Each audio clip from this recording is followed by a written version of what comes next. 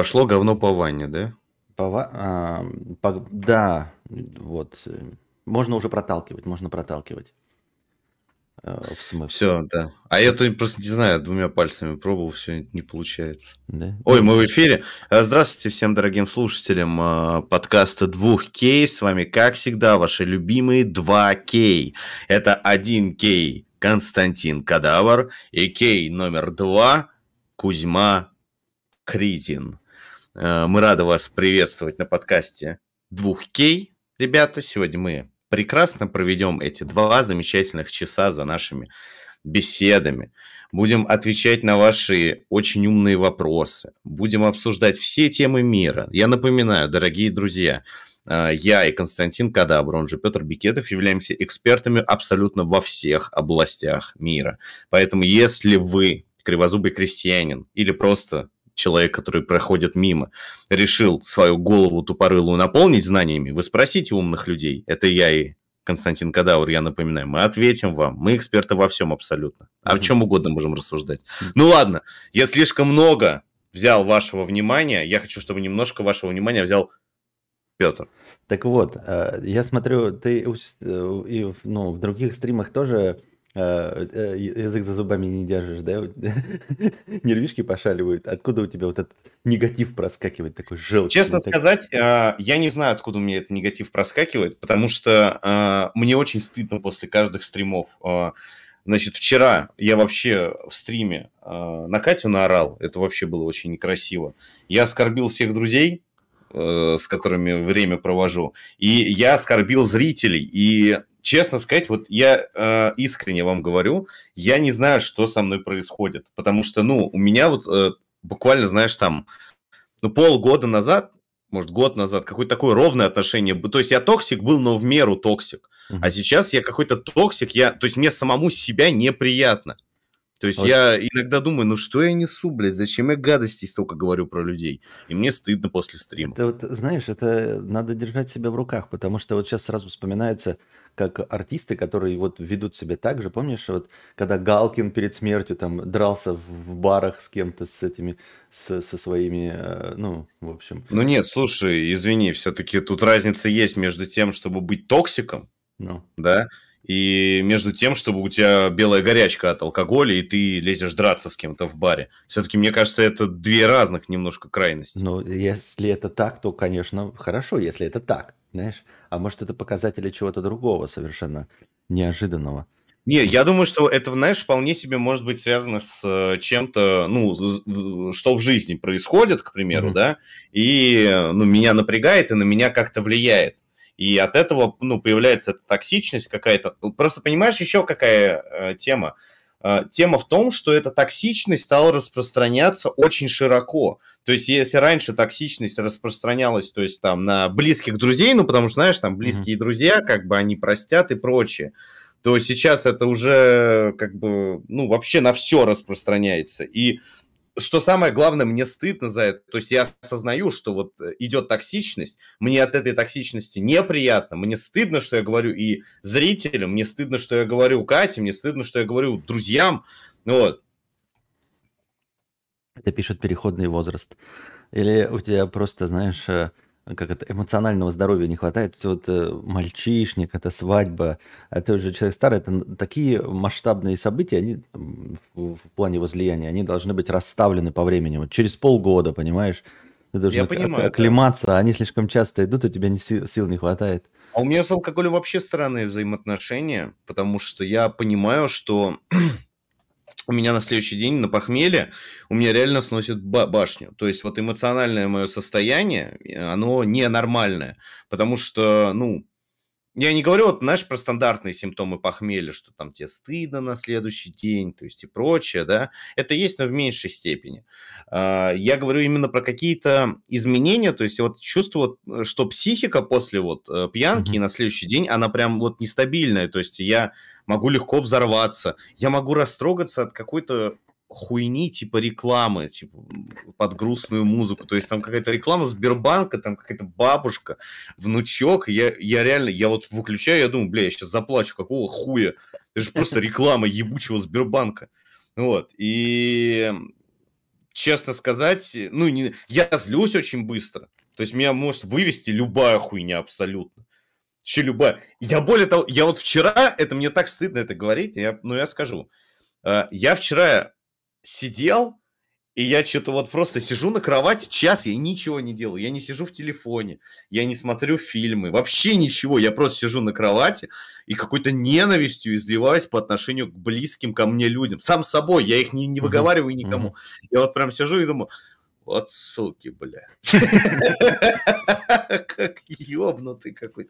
Вот суки, блядь. Ну ничего, я вам покажу. И вот спустя час, да, сейчас закончу быстро. Спустя час я такой, а почему я это говорю? Они же мне ничего плохого не сделали. То есть даже повода никакого не дали, чтобы я сидел и как ёбнутый говорю, вот суки, блядь. Вот поэтому я и говорю, что надо обращать внимание, понимаешь? Вот ты сидел и просто сочился желчью, да, в их сторону. А вот следующая стадия, если бы тебе было уже 50 плюс, ты бы такой, они мне подмешивают что-то, они хотят мою квартиру отжать, сука. Эти суки следят за мной. Да. Этот заговор ведется давно. Да. Хотят меня вывести из себя. Нет, может быть, может быть. Вот, а во-вторых, тебя это не нападает такие состояния, когда вдруг начинаешь много потеть? Нет, такого нет. Потому Такого что нет. тогда можно было сказать, что у тебя климакс женский. Нет, я же тебе говорю, у тебя климакс есть, я просто не понимаю, откуда такие познания, ну ладно, допустим. Я говорю, эти состояния у меня исключительно на следующий день после похмелья. То есть в обычной жизни у меня очень стабильная психика стала за 2 года, что удивительно, да, с рождением ребенка. То есть вот эти состояния, они только если происходит какой-то... Вон пишет, это симптомы Гофмана. У тебя, оказывается, хронический Игорь Гофман проявляется. Не, ну все-таки, извините, шизофрения и, как сказать, неврозы – это немножко разные вещи. За Гофманом конкретно ходят, следят. Я же говорю, я не то, что сижу час на кровати и говорю, суки, да, и что там против меня заговор какой-то. Я просто типа вот думаю, а вот он так сделал, да, вот он, значит, как ко мне относится, такое он отношение показал ко мне.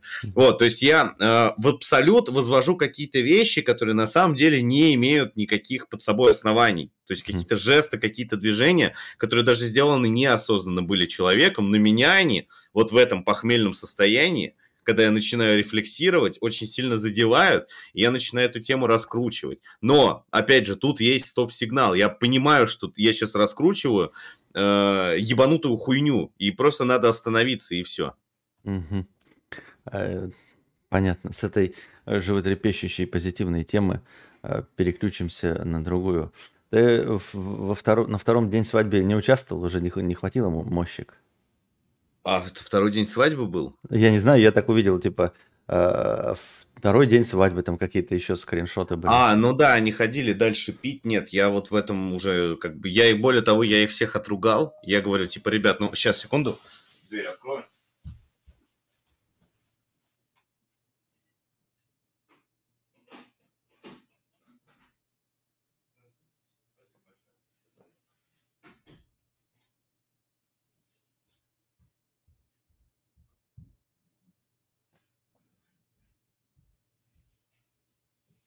Так, давайте я тогда молчать не буду. Я просто читаю донат и не могу никак войти в строй, не могу понять, о чем вообще идет речь. Какой-то маг приедет. Да, прошу прощения. Нет, во втором день я не участвовал, потому что, ну, это уже жесть какая-то. То есть, ну, если ты целый день... Я вот пил с 12 до 2 ночи, 14 часов к ряду. Вот, и второй день подряд пить я уже не могу. То есть и первый день я проснулся, мне очень, очень было плохо. Мне еще сны снились просто максимально ёбнутые. Угу. Он пишет тебе, Кузьма, попробуй в приступе ярости бить стену и угрожать ей. Я, пожалуй, просто пить не буду больше. Ага. Ну-ну. Приятного аппетита, что ли? Спасибо большое. Ну, слушай, я не знаю, что хуже, сильно напиваться, но редко, либо каждый день посасывать пиво, потому что мне кажется, что посасывать пиво каждый день гораздо хуже. Нет, с точки зрения здоровья это, наверное, хуже, но не знаю. В общем, не надо выбирать из двух плохих. Надо просто не попить какое-то время, очиститься, чтобы дельфины пришли в Венецию. Так, фу, звуки. Так, осторожно, не пойму, я читаю донат, не могу никак всосать, про чем идет речь. Осторожно, кадавр глянет ваш обзор на Mac, приедет и отмудохает тебя курительной трубкой с криком «Это тебе за филеофиш, гнидин». После этого скинет в реку, будет неистово хохотать, говоря «Филеофиш из рыб, накормленных тобой, будет самым вкусным». А вы что, там плохо сказали про филеофиш? Угу. В ролике был последний у меня. Я очень очень хейтил филеофиш. Угу. Вот, и поэтому... А тебе нравится филеофиш, как я понял, да? Да. Я даже его и в Бургер Кинге, там есть свой филеофиш, но другому названию. Его потом убрали, я так в ахуе был, что-то они его убрали, блядь. Да, мне нравится филеофиш. Хотя вообще рыбы я небольшой любитель, так, но вот именно в бургере, в Маке и в Бургер Кинге. Просто я его впервые тут попробовал на днях, и мне прям, я не знаю, блевотворно показалось. Так ты просто рыбы не любишь, наверное. Может быть, да, наверное. Так, какой степени рифленности предпочитаете чипсы? Как дикари рифленые или супер рифленые? А я вообще не люблю рифленые чипсы, я люблю супергладкие чипсы. Мои любимые чипсы – это городок, были такие чипсы раньше, или русская картошка аналог. И, собственно, Принглс. Идеально ровные чипсы, без рифлености вообще. Я думал, А вот, к примеру, топ хуёвых чипс – это Эстрелла для меня, Лейс рифленые, и что еще второе было? Третье. Я вот лейс... Нет, только я кроме лейс вообще не знал, что есть рифленый у кого-то. А подожди, Эстрелла у вас не было в городе никогда? Было, я никогда не пробовал даже. Я же не тот человек, который, знаешь, видит что-то новое, бля, надо попробовать. Не, ни хрена. Все, я выбрал свои вкусы, мне больше ничего не надо. Спасибо. Эти ваши изыски для молодняка, мне все по-старому дайте. Слушай, а как тебе лейс из печи? Мне очень понравятся они, кстати говоря. Нет, я не пробовал. Я говорю, у меня все, вот я знаю для себя сметана, лук, зелень и вот крабы и лобстеры. Ну, они там в зависимости для меня ничем не отличаются, крабы и лобстеры. Либо крабовый Вот лук. пишет человек, еще читос есть, вообще не понимаю, как этот пенопласт можно есть. Читос нужно брать маленькие упаковки.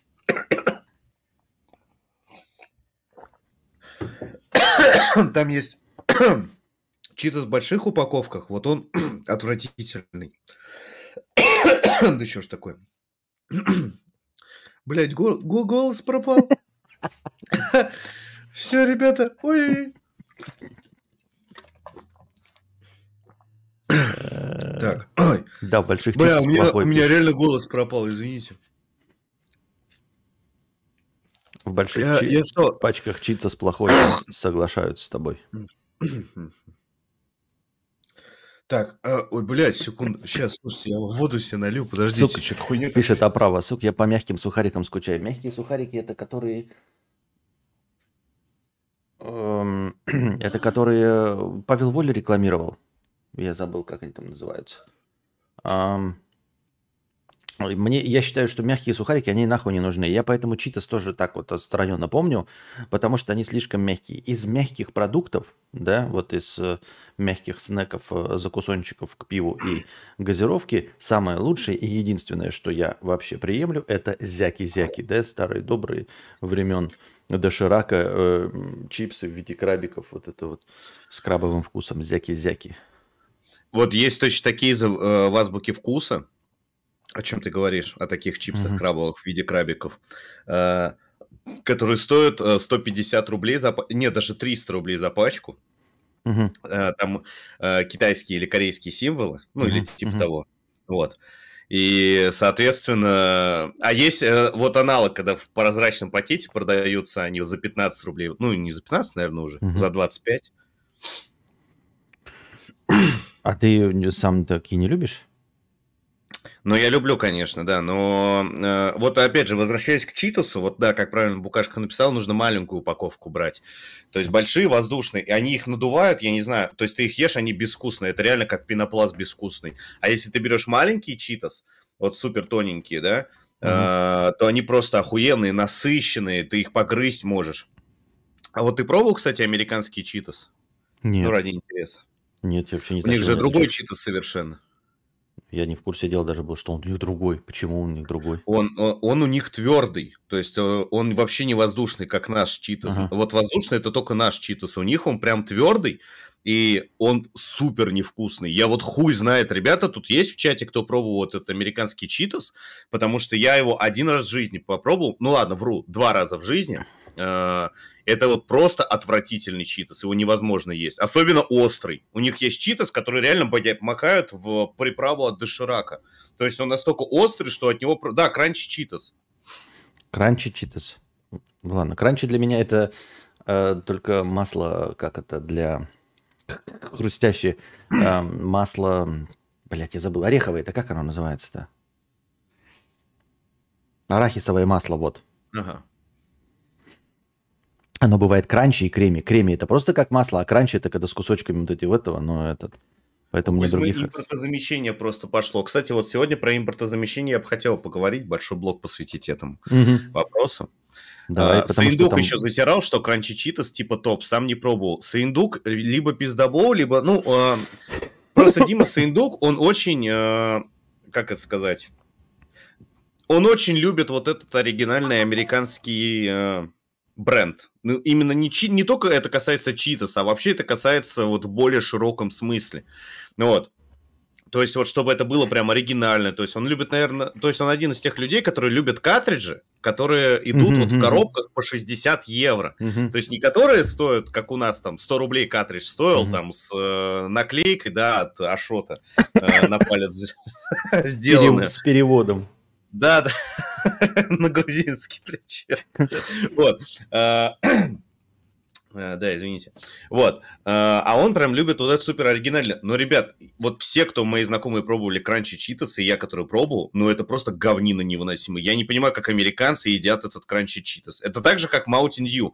Вот единственный Mountain Dew интересный, не то что вкусный, интересный. Это Mountain Dew мятный, который был в голубой упаковке. И то у нас, помните, был аналог 7-Up мятный. Помнишь эту тему, нет? Нет, не помню. Но мне вообще самый это Mountain Dew нравится.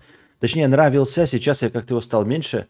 Я не верю в то, что вкус меняется, да, что кто-то меняет рецептуру. Он поменялся, потому что, скорее всего, на твоих прилавках Mountain Dew, который сейчас почти везде, без сахара. Поэтому вкус и поменялся. А мне, наоборот, кажется сильно сладким он. Раньше он был терпимый, а сейчас... потому что, слушай, если на то пошло, как по мне, кола без калорий, она на вкус именно гораздо слаще обычной колы. Потому что вот этот сахарозаменитель, он гораздо более имеет выраженный вкус, нежели сахар-подсластитель. Ну, они, наверное, себя не ограничивают. Знаешь, сахар там не положишь, там всякие медицинские организации последят, скажут, что что, охуели полкило сахара на литр колы класть, а сахарозаменители, они там, блядь, тоннами его сыпят и поебать вообще. Не прослеживать. Главное, чтобы вкус был. Да. Не, ну слушай, вот ты возьмешь такой кубик сахара, кинешь в чай, размешаешь, ты его практически не почувствуешь, да? Но если не пьешь никогда ничего сахара, ничего не почувствуешь. Вот. А если ты кинешь такую маленькую таблеточку этого сахарозаменителя, ты почувствуешь вкус в любом случае.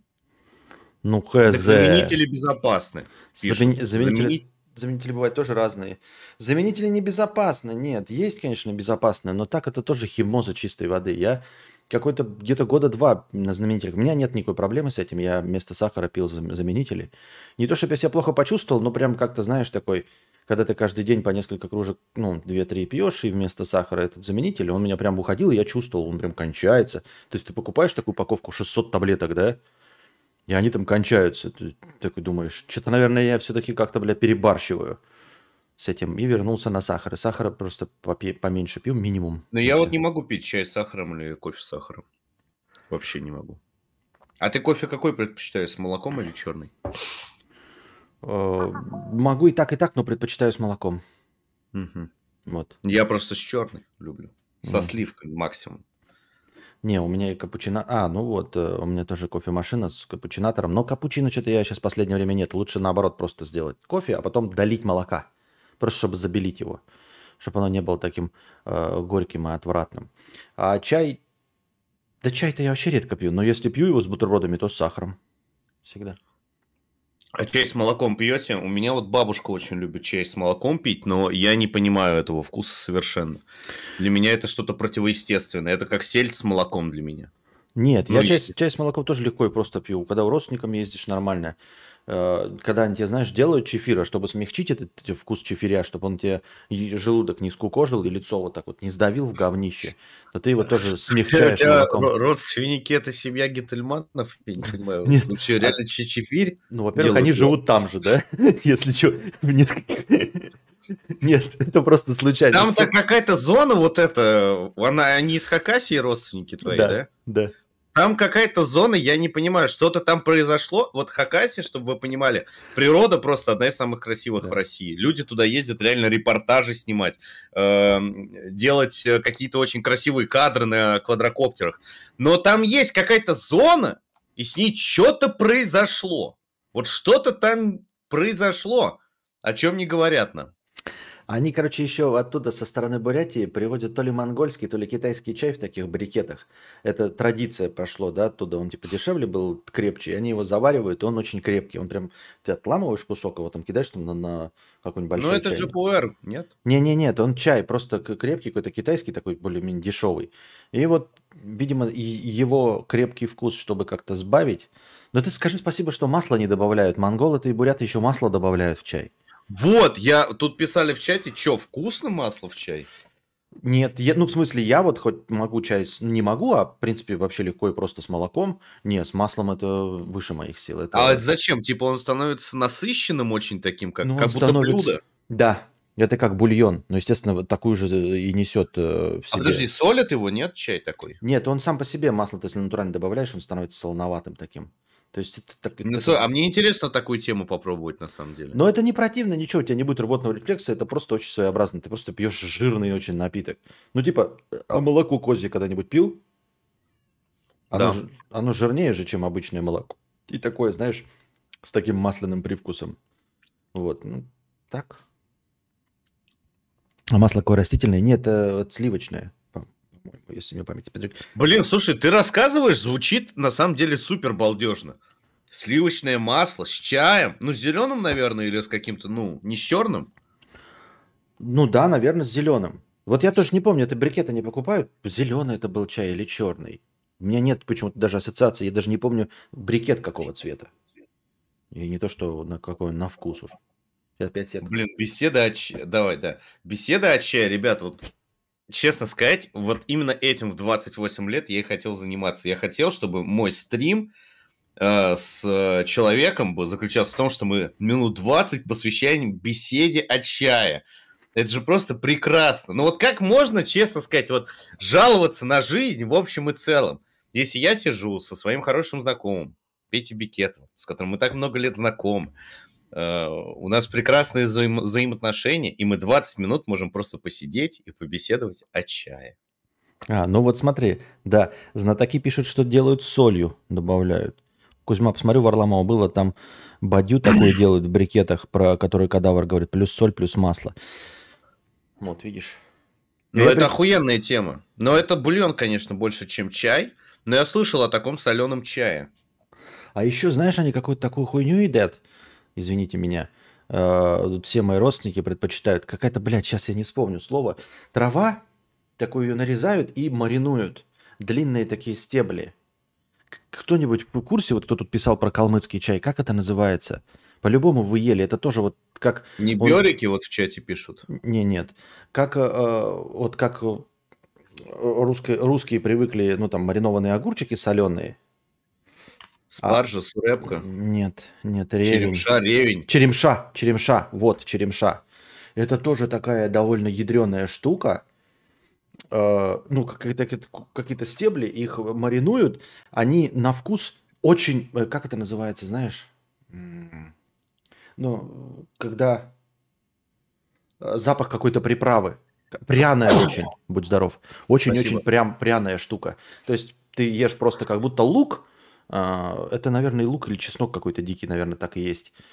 Ты ешь просто какой-то хрустящий маринованный лук в стеблях, но он очень-очень пряный. Очень-очень пряный, как закуска. Слушай, но это обычно не дает к соленьям классическому эту черемшу, нет? Или это только вот где-то... Потому Не в что курсе такое дела. ощущение, что я ее ел 100%. Вон они По пишут, виду такое ощущение, что ел. чесночные стебли как будто. Да, вот я тоже что-то такое, что это чесночные стебли, но они очень пряные, и такой у них яркий вкус, яркий запах не чеснока. Вот, у меня все родственники, что постарше, они все вот поэтому тащатся жестко. Пробовали японский порошковый чай. Там смысл в том, что ты как бы выпиваешь прям заваркой. Впервые слышу. Это же не матча? Не знаю сейчас, что напишет. Он не имеет в виду вот эти старые, ты не пил в детстве в таких круглых банках пластиковых, всякие фруктовые чаи, набираешь их просто, там такие гранулы, и они Не, ну просто ты про растворяются. юпи говоришь всякие. Ну, она Ну, про называлась... холодный ты говоришь про айс. А ты говоришь Да, как да, ice tea. да, Ice да, tea. да, да, да, да. Не, ну я думаю, он имеет... Может, он реально про матчу имеет в виду? Вот, потому что вот матчу я ни разу... Я ел только конфеты со вкусом матчи. Вот, Да. я как-то, не знаю, каждый раз, когда я вижу этот чай в меню, я думаю, бля, может, хоть раз попробовать заказать? Я даже не знаю, какой он на вкус. Мне Это вот такое тоже... ощущение, что он Я, я, з- молочный. я знаю, что только я вот пиво со вкусом мочи пил, да, это очень часто встречается. А вот чтобы чай со вкусом мочи, такого мне еще не подавали. Но я знаю, что друзья мои пьют. Так, ребят, ну вы запомните. Вот, это новая шутка. Будем теперь ее использовать. О, чай матча. Вот, думаю, вот ты сидел такой, думаю, так, ну я тут не смогу сдержаться. Не смогу. Я не смогу, ребят. Нет, ну он говорит матч, и он второй раз, и третий раз говорит. Я сейчас скажу, нет, я скажу. А я тоже пиво пил. Со вкусом матчи. А вот чай, такого я не пил. Шуты мои, шутки, какие могу, ёптать. Спасибо, что я вообще в 40 лет тебе не пересказываю анекдоты, 1000 анекдотов мира А 1991 года. я не против, пересказывай, я Я их за оттуда не помню уже по возрасту. Моча – это очередной высер, который подхватили пориджи. Кстати, я согласен, но просто веяние моды, потому что не было, а теперь в каждой задрипанной кофейне подают это матчу. И все такие матча. Я не пробовал Ну, даже. я не знаю, Чем не, матч я, отличается? кстати, нигде не видел. В задрипанных кофейнях. Не знаю, у меня везде, блядь, теперь вот куда ни зайдешь, вот кофейни, там обязательно все эти капучино, латте, дырявые рафы, матчи. Что это такое-то? Чем отличается? Матча – это пыль, кстати, с производства. Понятно. Мочу надо только с молоком пить. У нее вкус прям травы какой-то, подорожник сраный. Понятно. Здорово, удачного стрима. Здорово. Кстати, это... Вот ты сидишь тут, как это называется, фронтмен, один из ВАЗДа, да? Да. Да, а почему у тебя нет галочки? Вот посмотри, я сейчас в чат написал, у меня есть галочка авторизации. Ну, у меня корона. Ну, корона это потому, что ты владелец этого. Не, на самом деле нам там просто надо заполнить документы. Ой, понятно. ну сделаем. Все понятно с тобой. Вы что, ребята, московский картофель с солью – это отвал башки. Имеется в виду московский картофель от чипса? Да, а с солью он имеет в виду, есть такие еще, у Лейса, по-моему, тоже с солью, это максимально без всяких пряностей. То есть там прям в составе написано картофель, масло, соль. Все. Типа имеется в виду максимум натурпродукт. Ну просто, то есть вкус картошки вот с солью. Нет? Ни о чем тебе не говорит. Ну и понятно. Вот что я хотел обсудить, импортозамещение. Слыхал ли ты про лимонады? Сейчас скажу, называется фирма Coca-Cola, Cool Cola, Street, Fancy. Ну, нет, не слыхал. Я видел какой-то скриншот Не, этого. ну ты, может, видел эти картинки, да? Но это типа супер аналог. То есть это вот прям вот кола с переклеенной этикеткой. Я, честно сказать, просто в ахуе с этого. В ахуе в том смысле, что вот зачем это нужно? Это выглядит как кола с Алиэкспресса. То есть я не против вот этого переклеивания этикетки, да, грубо говоря, наша кола. Но почему просто не написать Кока-Кола? Вот просто по-русски написать Кока-Кола. И, грубо говоря, сделать какую-нибудь у Лебедева, заказать и выпускать с нормальной этикеткой. Вот вы просто загуглите, как выглядят эти лимонады. Cool Cola, Street, Fancy. Это ж просто убожество. Это выглядит как кола с Алиэкспресса. Ну, то есть она не выглядит как именно наш русский аналог. Это просто Но выглядит как кола с я, Алиэкспресса. ну, во-первых, не согласен, точнее, согласен с тобой, но мне кажется, вот эта вот картинка с самой всратой, вот этот кул-кола из плиты и все остальное, во-первых, по провинциям поездишь, ты всегда встречаешь вот эти аналоги с той же цветовой гаммой, обязательно спрайтовая зеленая, обязательно апельсиновая, всегда оранжевое что-то. Они просто выбрали самую всратую фотографию, то есть всегда эти аналоги существовали, и они такое ощущение, что сдали фотку, знаешь, 95-го какого-то года, когда вот такой хуйней страдали. Потом уже стало Нет, нормально. ну То есть, хорошо, подожди. нет, Я прямо сейчас могу ты говори, я прямо сейчас просто на стрим могу скинуть, как выглядит это. нет, ну так оно так выглядит, но я имею в виду, что это не самый известный, не самый всратый результат. Вот. В принципе, аналоги всегда есть на рынке. И они более или менее, как ты и говоришь, нормально выглядят. То есть они называются, например, там какая-нибудь пермская, ну, завода там, да, лимонадная, там, кола. И она, понятно, что цветом будет тоже красно-белым, но чтобы ты понимал, что это вкус аналог колы, что это вкус аналог там фанты, аналог Понимаешь, тут спрайта. дело в том, что это производят Очаково. То есть это не хухры-мухры, это типа, ну вот прямо, как сказать, это вот прям наипрямейший, вот то, о чем ты говоришь, о провинциальных этих и извращений, да, в виде там супер Кока-Кола, да, и там скелетон нарисован на упаковке, ну какая-то такая хуйня. Это ладно, это ебень полная. Тут это именно Кока-Кола оригинальная. Вот тут человек пишет, я ее пробовал, это что-то среднее между Пепси и Кока-Колой. Так вот, это не среднее между Пепси и Кока-Колой, это та же самая Пепси и Кока-Кола. Мы неоднократно проводили эксперимент, когда мы наливали колу и Пепси и пробовали, это, ну, никто никогда в жизни это не различает между собой. То есть это реально два одинаковых напитка. Еще спрайт и 7-Up кое-как можно различить. Наверное. Хотя мне тоже кажется, не отличите. Вот. Но вот всратая ебаная кола, это всратая ебаная кола. Ты ее ни с чем не перепутаешь вообще. Вот. А тут конкретно это прямой... ну, это то же самое. Это та же самая Кока-Кола, которая и была. Меня именно возмущает вот эта обложка. Меня возмущает, что они взяли те же самые цвета, потому что мне кажется, что если бы они сделали ребрендинг этих цветов и просто написали бы Кока-Кола, там, я не знаю, апельсиновая газировка и прозрачная, там, ну, просто содовая, это было бы, от этого был бы какой-то пиздатый вайб. То есть это вот прям ты приходишь, ты видишь, вот черноголовку вы ни с чем не спутаете. Черноголовка выглядит охуенно. Вы видите черноголовку, вы думаете, ебать, это наши русские лимонады, и они вкусные, охуенные. И Байкал, и Тархун, и Ситро, и Буратино, и Колокольчик. А когда вы видите вот это позорище, вы думаете, вот это полное, зачем это нужно было делать? Дюшес, ты как мог Дюшес, прошу, извините. Я грушевый фанат. Я, да, дико извиняюсь. Меня больше удивило, что Колокольчик и Буратино вставил, то есть вот эти говно-лимонады, а Дюшес забыл. Конечно, Дюшес. Так вот, а ты уверен, ты говоришь, был бы хороший вайб? А был бы хороший вайб? Может, смысл в том, что мы сейчас с тобой сидим и уже 10 минут кудахтаем по поводу вот этого брендинга, а нихуя бы мы не кудахтали, если бы они просто сделали. Мы про черноголовку часто ли вспоминаем просто так в нашем стриме? А тут они сделали эту всратую упаковку, дали ее, блядь, на откуп студенту, знаешь, родственнику бухгалтерши, который впервые в пейнте что-то нарисовал. Вот. И получили, как у нас любят же, знаешь, черный пиар, сделать что-то плохо, чтобы обратить на себя внимание. И вот обратили наше внимание. И мы не мы первые, либерахи тоже там, в хорошем смысле либерахи, запостили у себя все это, все об этом поговорили, ты знаешь, что это Очаково, то есть уже сослались на Очаково. Не, ну слушай, с этой точки зрения, наверное, ты прав, да. Нет, если они сделают нормальный ребрендинг, то как бы проблем нет, окей, это хороший пиар и прочее. Но с точки зрения, что у нас сейчас повестка в стране в целом, вот висит повестка дня, импортозамещение. Вот это такая повестка дня, которая вот прямо сейчас нужно, ну, она везде витает. И мне кажется, тут можно было бы предложить охуенные аналоги.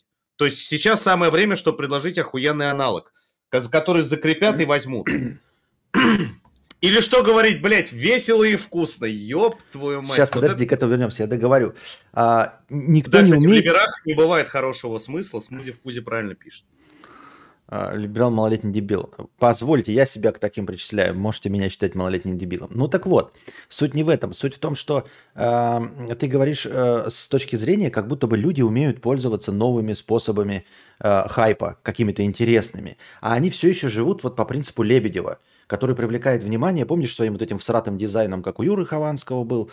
Потом вот это, когда за 100 тысяч, потом оказалось, что это какая-то искусственный интеллект делал. Ну то есть... Хайп на говне, условно говоря. То есть этим пользуются даже самые известные студии дизайна. Серьезно, ты думаешь, что кто-то будет использовать новые какие-то методы, там, я не знаю, привлекать звезд к рекламе, да, делать суперкачественный брендинг, заказывать как чупа-чупс у Сальвадора Дали или у современных художников? Да нет. Они легче вот обосрутся, чтобы быстро и решительно привлечь к себе внимание. То есть это просто старый подход к рекламе, к привлечению внимания. Ну и работает, получается. Ну да, мы с тобой вот сидим и кудахтаем. Не, ну так или иначе. Но а не имеем ли мы с тобой право здесь все-таки кудахтать на эту так тему? естественно. Мы Я для хочу, этого сюда и собрались. Я хочу, чтобы после этого пиара все-таки пришли к тому, чтобы переделать этот ребрендинг более под... Просто черноголовка, тут мое почтение, черноголовка, вообще, блядь, никаких претензий. Вкус заебись, упаковка заебись, цена заебись. То есть вот прямо отличное соотношение всего, абсолютно. Угу. И как бы чувствуется, ну, какая-то, знаешь, что ли, национальная идентичность с этим. То есть ты понимаешь, что вот если ты видишь, в Европе кто-то пьет черноголовку такой, и русские лимонады пьют сегодня в Европе. Что насчет переходим, да, весело и вкусно ты вот затронул? Весело и вкусно, блядь, это, конечно... А что не так? Вот тоже, я посмотрел ролик Юры, Юра тоже покудахтал. А что не так? Макдак. Назовите Макдак. Ну все, это не брендинг, это не чье-то название. Макдак. Это все знают. Народное название. Что такое весело и вкусно? Это Макдональдс новый, если вы не в курсе, да. Для тех, кто только что к нам подключился, весело и вкусно это... Хотя я тоже думаю, что это хуйня немного, потому что это типа вброс от кого-то там в Твиттере написал, что вот, сейчас я вам анонсирую и прочее, но как бы есть мнение, которое уже распространилось везде, что новый Макдак будет называться весело и вкусно. Откроется под новым брендингом. Что? Я вот согласен. Почему не просто Мак? Даже Мак просто Мак тоже отлично, прекрасно. Мак тоже хорошо. Да. И возьмите М от метро Московского. Красное. Да я тоже... Но Мак замечательно. Но я тоже в этом плане, да, не понимаю, а зачем вообще, если вот на санкции все уехали, все вертанули на хую, почему вообще идет речь о том, чтобы соблюдать какие-то авторские правила? Почему не оставить название Макдональдс? А чё, все равно же они все уехали. Потому что я думаю, у меня есть такое мнение, что и вот эта кола, которая сейчас на Очаково выпускается, и этот Макдональдс еще имеет подвязки, ну, с оригинальными правообладателями. И все-таки тут идет же речь не о полной национализации. У нас было, как вот мы с тобой это обсуждали, что вот было в повестке вот это национализация и прочее. То есть это там поговорили на телевидении, а в кулуарах уже типа договорились, что, блядь, ну, никто денег терять не хочет, надо что-то делать. Давайте как-то это. Авторское право. Нет, авторское право, как и Кадавр правильно сказал, типа можно хуй было забить. Но тут еще как бы строится надежда на то, что все-таки, ну, продолжит каждый зарабатывать деньги. Просто, ребят, в новостях было, что Макдональдс теряет 10% прибыли от ухода из России. И казалось бы, типа, ну, 10% прибыли. Вот ты получаешь 30 тысяч, будет получать 27 тысяч. Как бы обидно 3 тысячи, что ты недополучил. Обидно. Конечно, обидно. Вот, ну типа вроде как нет. Но когда дело касается Макдональдса, и там миллиардные обороты, то 10% от миллиарда долларов, да, условных, это 100 миллионов долларов. И как бы никто не хочет такие, ну, терять доходы. Никто не хочет. Поэтому я думаю, что это в кулуарах просто. Ну вот я, кстати, тоже согласен, что это, возможно, будет вброс, потому что весело и вкусно – это же какой-то старый слоган, который даже половина людей не помнит, да, это же был слоган рекламный Макдональдса. ассоциаций нет никаких. В и вкусно, да весело и вкусно. В и В. Где здесь мак? Хотя бы что-то как-то надо, чтобы узнаваемость бренда-то бы оставалась, правильно? А как-то Вот весело и вкусно. Вообще никаких общих букв даже нет, чтобы была узнаваемость бренда. Какой-то. Вот, например, которые уходили бренды одежды, там типа, я не помню, резерв ушел, осталось РС. Там типа был резерв, осталось РС. Ты такой, как-то там что-то, такая надпись висела, сократилась до 2 букв. Ты такой, ну хуй с ним, тот же самый магазин. резерв называлось. Ну какой-то, блядь, был какой-то.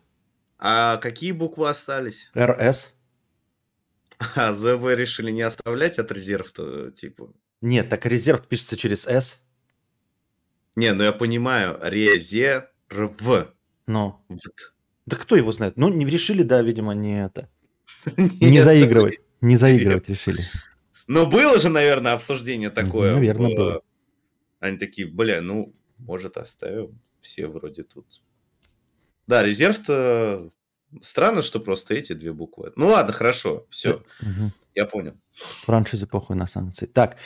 В Донбассе Дон Мак есть. Ну, кстати, я видел, а в Чечне тоже как-то он по-особенному называется. Он А, или Чечен Мак называется. вон, резерв назвали РЕ, а не РС. Ну, извините меня за мою память, но примерно, в общем, вы поняли, да, что если ты видишь первые буквы, хотя бы хоть какая-то магазин остался на том же месте. Не Чечмак, как-то по-другому. Не помню, как называется. Тоже. Тоже Дон Мак, ну. Кристина кончает пиздой 50 рублей. Такой вот ник. Привет. Как Никита относится к армянкам 150 сантиметров ростом? Я вот такая девочка, 21 год, живу в Москве. Я уже отвечал на этот вопрос, она это каждый донат. Спасибо за 50 рублей тебе. Да. У меня такого не было, просто я поэтому не в курсе дела, что у вас тут уже есть сложившееся это. Здравствуйте, дядя Кузьма и дядя Кадавр. Как ваша жизнь? Здоровье, дети, машина, баня. Как ваша жизнь? Все прекрасно. Здоровье, Все нормально. дети, Все отлично. машина, Все нормально. баня. Нормально. Мгм. Тема. Секции, кружки для детей. Куда, во сколько и почему? Думаю, сына сначала на спортивную гимнастику, а потом на борьбу. А вы как считаете? Желаю блага, здоровья, счастья, удачи, всего самого наилучшего. Секции, кружки для детей. Подожди, сына на спортивную гимнастику? Да, а потом на борьбу. А почему не сразу на борьбу, я не понимаю. Спортивная гимнастика, ну, если, конечно, ну, не имею там каких-то предубеждений, но вроде как на спортивную гимнастику же женщины в основном ходят, девочки. Нет, он имеет в виду, наверное, знаешь, как раньше было, когда ты в спортшколу идешь, тебя сначала записывают на легкую атлетику, то есть тебя учат прыгать, бегать, прыгать через козла, лазить по канату. И он, наверное, имеет в виду на начальном 4-5 лет, это, скорее всего, это имеется в виду. Спортивная гимнастика-легкая атлетика. Вот, если он покажет какие-то результаты, то можно продолжать. Если не покажет, то можно там типа в борьбу идти. Ну, вот сейчас разобью по поводу борьбы и гимнастики, но человек на самом деле правильно писал. Почему вы ребенка не отдать просто на шахматы и плавание? Отличные 2 секции, где он никогда не травмируется, где вряд ли кто-то будет пиздиться после этих секций, где он будет развит и физически, и умственно. Отличный выбор. Я бы шахматы и плавание бы выбрал. А борьба, понимаешь...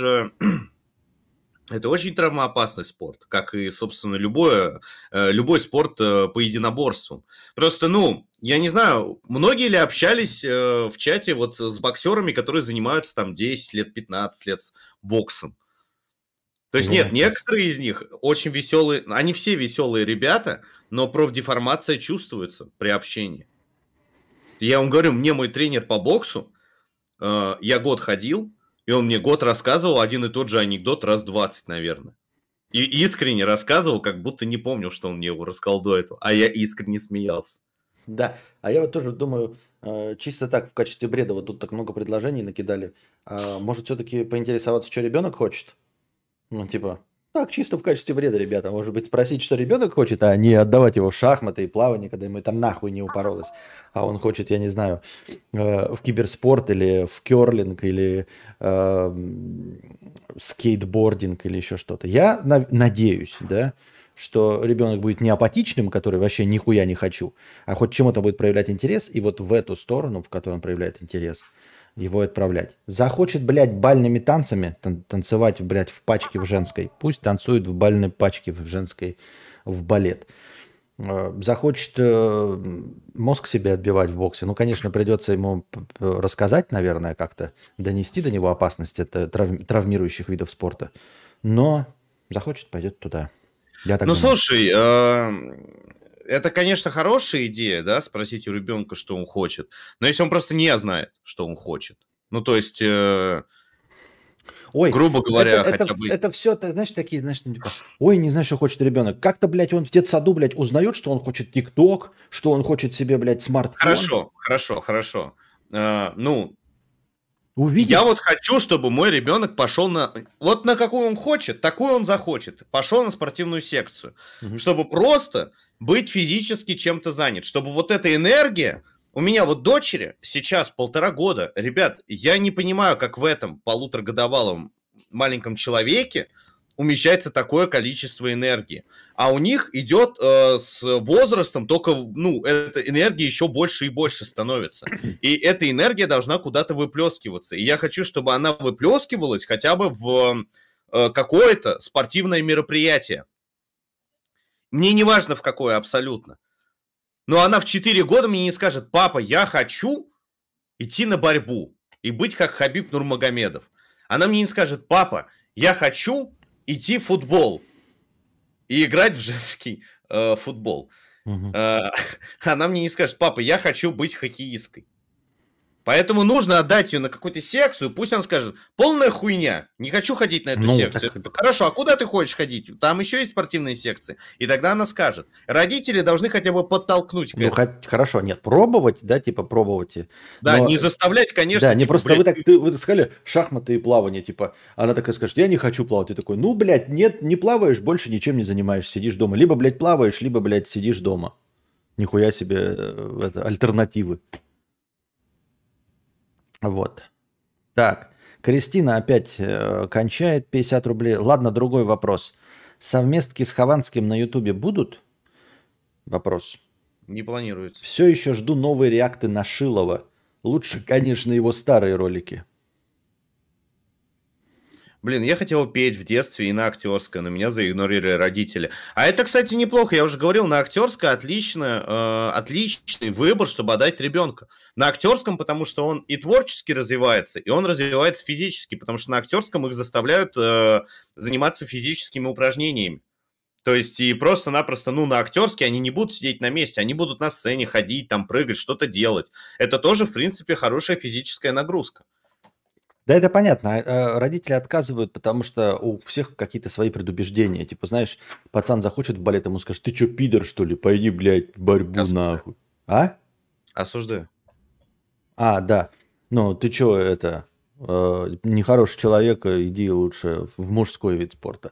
Вот, и также здесь, знаешь, актерской. Да ну, это несерьезно, бля, клоунада, иди в Ну, нормально. кстати, вот про балет у меня был друг балерун, очень, ну, я бы на балет не отдал не из-за таких предубеждений, да, я бы на балет не отдал просто-напросто из-за того, что, ну, это вот тут написали, что музыкальная школа психотравма для ребенка, но, ребята, балетная школа это в миллиард раз в миллиард раз сильнее психотравма для ребенка, чем музыкальная школа.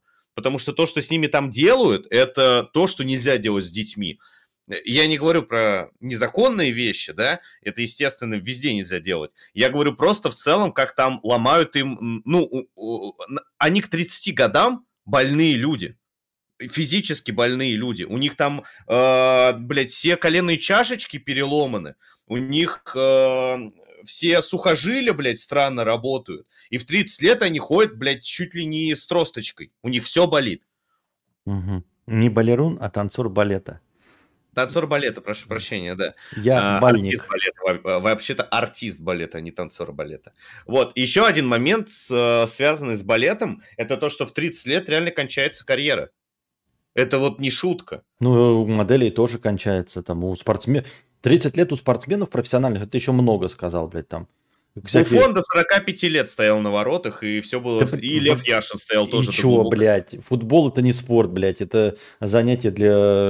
Еще раз осуждаю слово. Я считаю, в шортиках бегают мужчинки. Ну, смеешься, что ли? Гачи-мучи. Я имею в виду нормальные виды спорта, там, типа... Это художественное катание на коньках женщин, да? Вот у них 22 года, это уже все, конец. Вот смотри, мы с тобой тут сейчас рассуждаем как родители. Мне вот просто интересно, в чате можете написать, было ли у вас желание искренне ходить на какую-то конкретную секцию? И пошли ли вы в итоге на эту конкретную секцию или нет? И то есть совпало ли, родители поняли вас отправили на секцию, которую вы хотите, или вы ходили на секцию, которую вы не хотите. Еще мне интересно, есть ли люди в чате, которые прям искренне не хотели вообще куда-либо ходить? Вот прямо вот вообще хотели просто дома сидеть. Вот Никита Юзернейм пишет. Ребенок сам скажет, я в 6 лет, вот ответ на твой вопрос, увидел одноклассника, который танцевал бальные. Пришел к родителям, сказал, что тоже хочу. В итоге я позанимался полгода, и меня спросили, хочешь серьезно заниматься? Я сказал, да. В итоге 12 лет занимался. Сейчас? Блин, ну... И вот пошел в 6 Не, лет. ну, в 6 принципе, вот мы тоже так говорим, что, дети, ну, мне кажется, дети, они ни хера не глупее взрослых. Ну, Вот честно, искренне да. скажу. Вот я вот думаю, я в 7 лет, наверное, знал, чем бы я хотел заниматься. И мог бы сказать родителям, я хочу этим заниматься. Ну, по крайней мере, сейчас. Тебе же не спрашивают про далекое будущее 22. Тебе говорят, сейчас, что ты хочешь, блядь? Сейчас хочу в доту играть. Хотел идти на танцы, но родители не поддержали. Меня домой... меня домой есть не всегда звали, потому что нечего. Какие нахуй секции? 44-летний Буфон очень удивлен такому факту своей бег. Ну прошу прощения, 40 лет Буфону было. Я что-то, да, забыл, что в 40 он ушел. Да, занимался в актерских кружок и на самбо, там прямо тащило. Было, родители были против, но я пошел, легкая атлетика. В детстве хотел ходить на плавание, заставляли в лыжную школу. В итоге на плавание записали, обратно на лыжку убежал. Юзернейм пишет, в итоге танцевал с девочкой, которая теперь моя жена. Молодец. Поздравляем. Нет всего сердца, конечно. Ну, Сталин, это вообще нечестно. Хотел в бокс пойти и попросил отца. Он записал мне, в итоге 10 лет отпахал. Если ты парень, и ты хочешь заниматься боксом, и ты, Сталин, если не ошибаюсь, еще, так сказать, южных кровей, судя по твоему ВК. И если ты пришел к бате и сказал, я хочу на бокс пойти, у тебя батя, скорее всего, расплакался и такой, да, это мой сын. Ну, то есть это не... Вот если бы ты сказал, батя, я хочу бальными танцами заниматься, как бы он отреагировал на это? Фильм такой, кстати, есть, где про Билли Эллиот называется. Да, я знаю. Который тоже в жесткой такой патриархальной консервативной семье в Великобритании среди рабочих решил заниматься бальными танцами. Известная типа биография Билли Эллиота. Мне быстро все надоело, но родители поддерживали каждую идею, поэтому я ходила на много кружков, но нигде не задерживалась. О, вот это похоже на меня, тоже все поддерживают, куда хочешь, такой, все надоело, ну хорошо, надоело, давай следующий. И вот я теперь сижу, блядь, 42 года, и школьников развлекают точением ляс. Может быть, это не самый лучший подход, чтобы давать ребенку свободу. Слушай, это удивительно, но в чате вообще нет людей, которые такие, я вообще ничем не хотел заниматься, хотел дома сидеть в компьютер играть. Но я из Питера, мне кажется, в регионах намного сложнее сказать родителям такое. Это видно про то, что я хочу на бальный танц.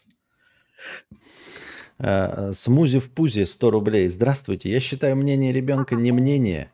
Куда хотите, туда и отправляйте. Не хочет-то ремень. Нечего растрачивать лучший возраст на сидение на диване и залипание в телефон. Не согласен, блядь. Схуяли хуже, блядь, залипание в телефон. Ну, как бы, конечно, с точки зрения зрения, что на одном расстоянии смотрит, может быть. Ну, а так, не вижу ничего плохого. Человек будущего, что ему нужно, блядь, бегать, что ли, как ты по гаражам прыгать? Нахуя?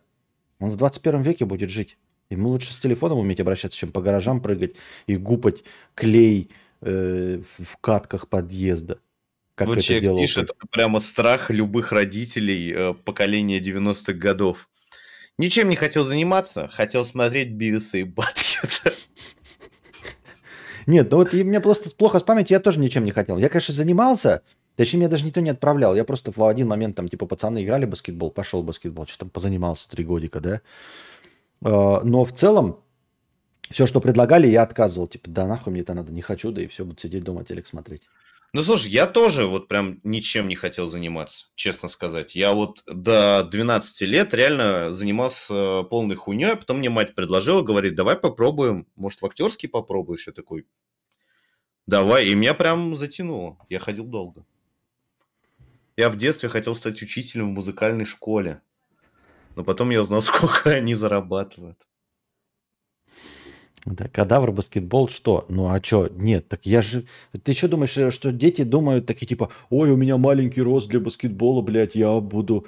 Мне не к месту. В детстве все нормальные, и рост вообще не мешает нисколько. Ты что, гонишь, что ли? Меня когда заигнорили с актерским, обосновали, что не заработаешь нифига денег, иди на бухгалтера учись. В итоге банковское дело, которое нафиг не сдалось. Пою до сих пор хорошо и до сих пор артистичное. Но к этому это уже... Но кому это уже нужно? Бля, какой грустный комментарий. Я просто представляю, вот ты говоришь, я хочу стать актером, я хочу петь, я хочу дарить свой талант людям, блистать на сцене, и те родители. Бухгалтером нужно идти. Будешь читать цифры, считать. И пойдешь работать в банк. Вот. Да, бля, это просто мои родители разбивают детские мечты. И будет у тебя интересная жизнь, счеты, блядь, вот такой дебет, кредит, блядь, сальдо, хуяльдо, сойдется, не сойдется. Эти самые, как называются, не столбцы, не решетки, когда они, да, вот это все вписывают. Не таблицы, еще есть какое-то такое понятие бухгалтерское, я уже забыл. Да, сальдо, ковальдо. Счет 0,2, основные средства. Иди ты в жопу, блядь. Балансы.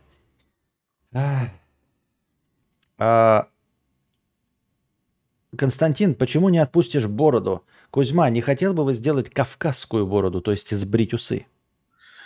У меня в детстве была такая борода в 17 лет. У меня была большая очень борода, я отрастил, сбрил свои усы. Меня постоянно останавливали и просили у меня иммиграционную карточку. Я говорил, я русский, вот мой паспорт. У меня нет иммиграционной карточки.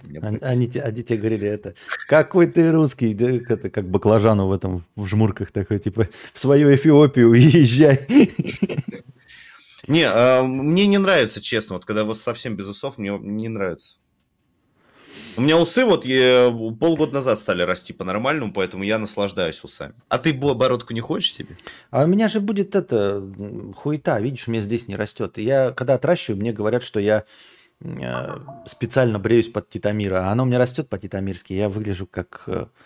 Хотя мне пофиг, но нет, мне не нравится ощущение же. Я уже 100 раз говорил, мне не нравится ощущение растительности. Вот это сейчас я должен сбрить, потому что через день она мне начнет мешать очень просто. Вот мне будет некомфортно, дико. Смузи в пузе. Прошлый донат сарказм. Кто бы мог понять его. Но возраст 7-15 лет тот самый возраст, в котором нужно прививать спорт, потому что у детей тело как пластилин. Если сразу не слепить что-то годное, то так и засохнет бесформенным. Мне кажется, вот это, кстати, в этом и есть смысл. Ну, в этом есть смысл, точнее. Понятно.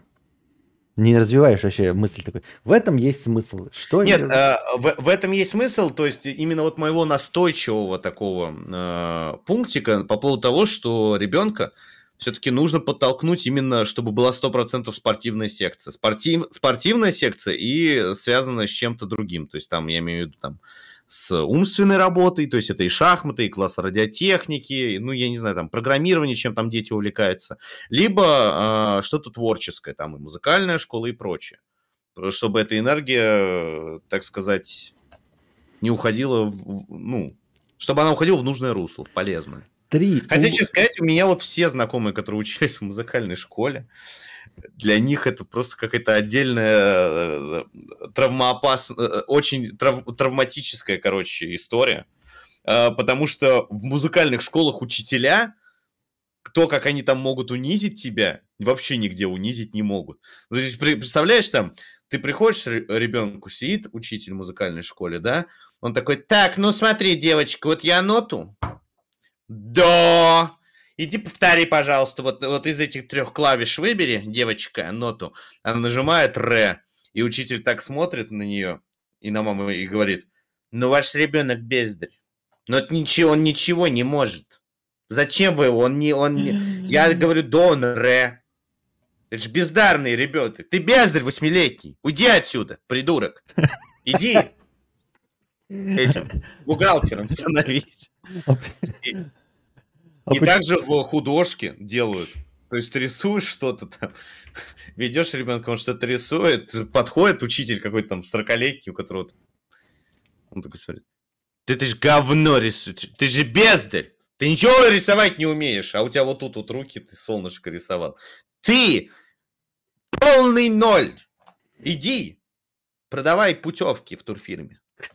Хорошо, что я не пытался никогда пойти ни на какие творческие профессии. А что, в актерском не было такого? Не говорили тебе, что там, ну, кому-нибудь, что там деревянный хуй, это тебе играть только третье дерево в 8 ряду статистом? Нет, знаешь, вот именно в секциях актерских такого не было. А в этом самом, в актерских училищах, вот профессиональных там Щукина, да, и прочих, там, говорят, учителя могут, да. Особенно вот на этом конкурсе. Мастеров рассказывал, как у них конкурс проходил в Институт кино и телевидения петербургским. Там его прям принизили. То есть, причем, знаешь, за что принизили? Это просто удивительно. Его принизили за то, что он блогер. То есть, там ты видеозаявки отправляешь, да, и там вот отправляют ребята свои видеозаявки, то есть рассказывают о себе, там прочее, что-то такое. И он отправил, а он по-любому, он умеет монтировать, умеет снимать. Он же несколько лет этим занимался. Я уверен, у него была самая лучшая видеозаявка, скорее всего. И вот он говорит, я прихожу на комиссию, и мне начальник комиссии говорит, что ну вы же блогеры. Ну какой из тебя актер? Ты же блогер. Вот тебе нужно почитать газету. Как там, театральный Петербург. Ну прям газету, которую 3, блядь, 4 человека читают, скорее всего. Угу. Сейчас, секунду. Угу. Алло? Я тут пытаюсь, не знаю. Я тут пытаюсь в телега, ёб твою мать. Как сделать мне ссылку на контакт какой-то? Я хотел вам скинуть контакт бота в Телеграме, куда вы закидываете ваши вопросы. Теперь я новую штуку организовал. Вот бот в Телеграме с этим именем. Вы там зайдете старт, и там сразу будет подтверждение, что вы попали именно в тот бот, который нужен. Для вопросов, дорогие друзья, и тем для обсуждения. То есть на будущее я попрошу Кузьму, чтобы он у себя тоже опубликовал. Теперь будут не посты с вопросами в день стрима, а просто круглые сутки, 7 дней в неделю работает этот бот. В любой момент, когда у вас возник вопрос какой-то, и вы хотите, чтобы мы его, возможно, обсудили, вы просто кидаете его боту. Вот, и у меня, я потом, когда начинается стрим, сейчас мне так неудобно этот в пост залазить, потому что я не вижу остальные сообщения. А здесь будет чисто мой чат с ботом. Это специальный бот именно для взаимодействия с вами, со зрителями 2К-подкаста. И я смотрю и вижу вопросы. Они никуда не деваются. Сплошной поток от вас идет. И будет всем удобно, всем классно, без всяких пропусков. Вот анонимус сейчас кинул. Кузьма, как вы относитесь к лагману? Это просто для примера. Прямо сейчас в прямом эфире кто-то накинул. Скажите, ссылка удалена... Иван Лоун. Блин, ну, Иван, кинь мне в личку в телеге, что ли, как это делается. А, вот. Вот, вы сделали, да, уже? А как это скопировать? Вот так, да? И что, эта ссылка работает? То есть можно ее нажать, и люди перейдут, да? Я правильно понимаю? На 2К-подкаст, да? 2К-подкаст бот. Все правильно, ссылка работает, да? Ну, отлично, дорогие друзья. Вот она, ссылочка. Еще раз. Чуть-чуть поспамим ее. В боте нажимаешь «Поделиться». Так я не вижу кнопку «Поделиться», вообще не в курсе дела. Показать профиль, экспорт. И отправить сообщение, пожаловаться, остановить и блокировать. Нет кнопки «Поделиться». Сверху автоудаление, добавить группу, экспорт истории чата, остановить, блокировать. Нет кнопки «Поделиться». Ну зачем вы просто так дрочите-то, блядь, тест? Какой тест? Ну, точку какую-то пишете. Это что за хуйня, блядь? Не надо мне вот этого задрачивать. Ребят, вы, если будете писать просто... я вот сейчас, Антон Грачев, я тебя забаню, и ты больше не сможешь в бот писать. Как тебе такое? Если вы будете писать спам в бот, я в этом же боте вас баню, и вы просто больше не сможете задать вопрос. Хорошие сообщения просто там приятные. Вот Алиночка написала, наконец-то создан бот, ура. Это нормально. А когда вот просто спамите, не надо. Максим, зачитайте про тайский массаж. Да ты заебал, Максим. Напиши ты еще раз его. Просто вот напиши сюда. Пожалуйста, напиши его еще раз сюда, в этот бот. Не могу я его найти. Какой-то тайский массаж. И ты его кидал вчера. Мне сейчас в ленте его не найти. Ну напиши ты его еще раз. Как задонатить? Извиняюсь за тупой вопрос. Задонатить тоже, да, я буду, наверное, добавить. Надо ссылку на донат в описании бота. Когда заходите, чтобы видно было. Да. Сейчас. Так, страница отправки сообщений. Там, видимо, очень важный вопрос возник у Кузьмы. Скорее всего. Вот, и мне это удобно, понимаете? Вот мне, например, люди задают вопрос в этом боте. Вы же остальные-то сообщения не видите. И я вот ему отвечаю конкретно, а вы не видите ответ ему, если ему надо. Всем остальным я просто вижу сообщения. И это крайне удобно, понимаете? То есть у вас не захламлено, у вас чат просто с одним сообщением для бота. Вы видите историю того, как вы задавали вопрос боту. Это ж прекрасно. У меня одной лентой идет. Если кому-то надо ответить, это вопрос, ну вот, типа ссылка на донат, то я ему кидаю вот в ответ и никому не спамлю. И все. А картинки тебе приходят туда? Да.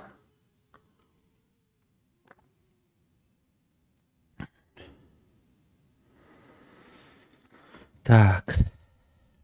Поделиться ссылкой можно только на телефонах, а также на компьютере Mac. На винде или Linux клиент всрата, и там нет части функционала, что странно. Вот, видимо, с этим и связано. Поэтому я тут жахал. Извиняюсь. Угу. Дико извиняюсь. Отошел. Угу. Так, следующая тема. Следующая тема. А я тут всем бота уже рекламирую, ты его потом тоже в телегу себе кинешь. Да, конечно, обязательно, да. Ну, ты уже сказал информацию, не буду дублировать. Да. Так, и будет удобно, и вы можете круглые сутки, 7 дней в неделю кидать туда вопросы, когда они у вас возникли, а не накапливать их и не запоминать к подкасту. И это будет только на 2К-подкаст. Как раз вопросы, темы и обсуждения. У Кузьмы, походу, проблемы, что-то серьезное. Да, я в баню чай заказывал. Мне позвонили, сказали, типа, Никита Юрьевич, я должен был отзвониться раньше. Угу. Поэтому это действительно проблема серьезная была. Угу. Никита Кузьма, Юрьевич... будешь с Машей как Гоббс с Людмилой? Нет. Да, извини. Никита Юрьевич, хотите еще раз в Норильск? Вопрос сложный. Понимаете, дело в том, что Норильск – это город, после которого я отходил в... Ну, то есть он прям очень сильную депрессию нагнал. Прям дичайший. Я не представляю, как жить там. Это, ну, для меня это просто невозможно. Я не говорю, что там вот Норильск – это плохой город. Он просто, ну... Для меня лично это какой-то страх. Это город страха какого-то. В том смысле, что он, понимаете, он... Ну вот, это просто сравнивают с человеком, который в Петербурге всю жизнь прожил. В Норильск ты приезжаешь, и ты видишь совершенно другую картину мира. Ты видишь какие-то странные машины, которые там ездят. Ну, это на заводы специальные, понятное дело, машины, которые ездят. То есть ты видишь, что город весь заснеженный, вообще максимально. Ты видишь, что некоторые вещи, то есть, которые нету в Петербурге совершенно. То есть ты вот будто попадаешь в какую-то другую реальность совершенно. То есть для меня это было вот реально, как будто ты играешь в игру компьютерную, честно сказать, в каком-то смысле. То есть вот Мурманск, к примеру, он все-таки не такой. Мурманск, он похож на, ну вот, привычный для меня город, да? А Норильск, он прямо не похож на город, вот в моем представлении города. Угу. Не, ну ты еще раз... Он очень футуристичный какой-то. Хотел бы еще раз там очутиться. Не знаю, при каких-то определенных обстоятельствах, наверное, хотел бы, но меня очень сильное впечатление произвел Норильск. Угу. Очень сильное. Козьма, у нас сегодня вопрос есть, ну хотя у нас время дофига. Вел ли ты себя на свадьбе, как планировал когда-то? Помню, ты собирался напиться, обнимая жениха за плечи, давать душные жизненные советы или что-то вроде того. Ну, скажем так, конкретно этих действий я не совершал, но общий вайб я вел примерно себя, да, так, как ты описал. Я был лучший друг жениха в буквальном смысле этого слова. Вот как вот вы представляете, свидетель на свадьбе себя ведет, да? На русской свадьбе вот так же я себя вел. Я участвовал во всех активностях, я отмачивал сальные шутки, я лезгинку танцевал, в караоке пел, водку пил, тосты произносил неуместные. Я вел себя как свидетель на свадьбе. Самый что ни есть настоящий. Как свидетель Иеговы. Почему все молчат о бешеной гиперинфляции не только в России, но и во всем мире? Еще до февральских событий за 1,5 года строительные материалы выросли в 2 раза. Реальная продуктовая инфляция составляет не менее 20% в год. Работаю в дистрибьюторской компании, и закупочные цены растут раз в 2 недели вне зависимости от курса валюты. На самом деле мы живем в период всемирного экономического кризиса, но все молчат и акцентируют внимание на всяких операциях. Я не знаю, какие ты слушаешь или смотришь источники, но об этом говорят все. То есть о гиперинфляции говорят буквально каждая СМИ. И либеральная, и провластная, и украинские. Все говорят о гиперинфляции. Абсолютно все. И что эта гиперинфляция началась до спецоперации. Угу. Ну, я, по крайней мере, все СМИ, которые я читаю, все говорят об этой гиперинфляции. И те, так сказать, обозревателей политических, экономических, которых я смотрю, тоже говорят об этой гиперинфляции. Да. Просто, понимаешь, гиперинфляция – это неинтересный термин, ну, с точки зрения новостной повестки. То есть ты не можешь на главную, так сказать, страницу твоего издания вывесить гиперинфляция. Нас ожидает резкий скачок цен. Ну нет, вот резкий скачок цен, да, можно вывесить. Но вот гиперинфляция не звучит как главный заголовок.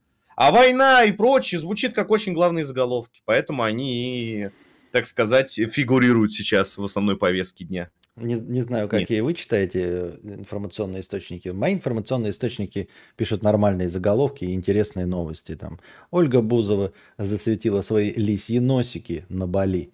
Вот это интересно. Это сразу думаешь, где же ее лисьи носики и как она их засветила. Правда, там ничего она не засветила, но все равно. Я понял. Ты читаешь газету Speed Info, как я понял до сих пор, да? В бумажном варианте. Нет, спасибо. Через Google пресса мне постоянно там то Самбурская засветилась свои, как там какие-то хищный купальник. У них очень такая любимая формулировка хищный купальник. Кузьма, как считаешь, Антон действительно может быть маньяком? Нет. Предложите свои варианты нового названия для Макдональдса.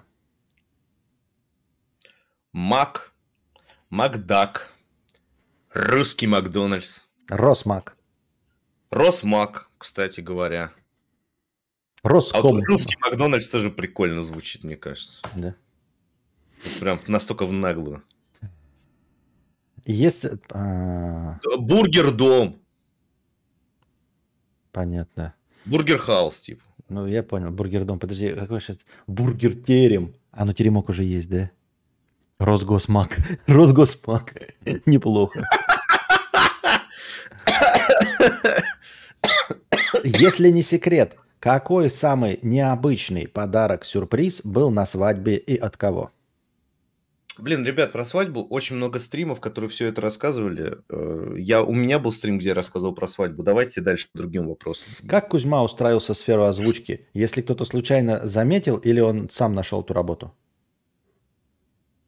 Но это не была работа. То есть, если ты про дубляж, я много раз рассказывал, я сам написал на студии, позвонил нескольким этим кураторам, и одна из них согласилась, чтобы я пришел и что-то поозвучивал, и все. А если просто про озвучки, то я просто брал, что мне хотелось увидеть на русском языке, и озвучивал это.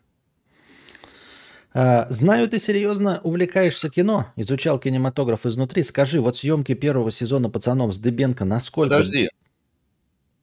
У меня такое чувство, что это вопрос про сраню в ванну. Вот Нет. я прям эти предчувствую. Подожди. Бля, в натуре. Подождите, извините. Ай, как я так пропустил такую хуйню? Я тебя, бля, сейчас в баню, блядь, педрила. Осуждаю. В смысле? Да я в хорошем смысле. Вот какой же нехороший человек с редиска. Так. Вот то. Как только я начал, как только ты начал, вот, Кузьма, ты очень увлекаешься кинематографом и очень глубоко познал это искусство. Я такой, понятно. Про сранью ванну будет в конце. У У меня тебя радар на это работает. слова-триггеры уже узнаешь. Я вот все-таки еще как дурачок, да, сижу. Вроде бы тоже опытный, блядь, стример, чтобы не читать всякую хуйню. Избегаю же там То политоты есть, и знаешь, прочее. если бы просто сказали, вот, Кузьма, ты увлекаешься кинематографом, и там стали бы дальше, типа, что-то, да? Мгм. Тогда бы, да, у меня бы вот этот радар бы не сработал. Но как только вот после того, как, типа, вот ты увлекаешься кинематографом и глубоко его изучил, а вот пацаны с Дыбенко, я такой, так, все понятно, к чему все идет. Есть ли выжившие после свадьбы Даши и Юлика? Ну, ребятам нормально, не, я так не могу, то есть я напился, и мне плохо было на следующий день. А ребята в целом, да, и на второй день пошли пить, поэтому вот сегодня пойдем париться в баню.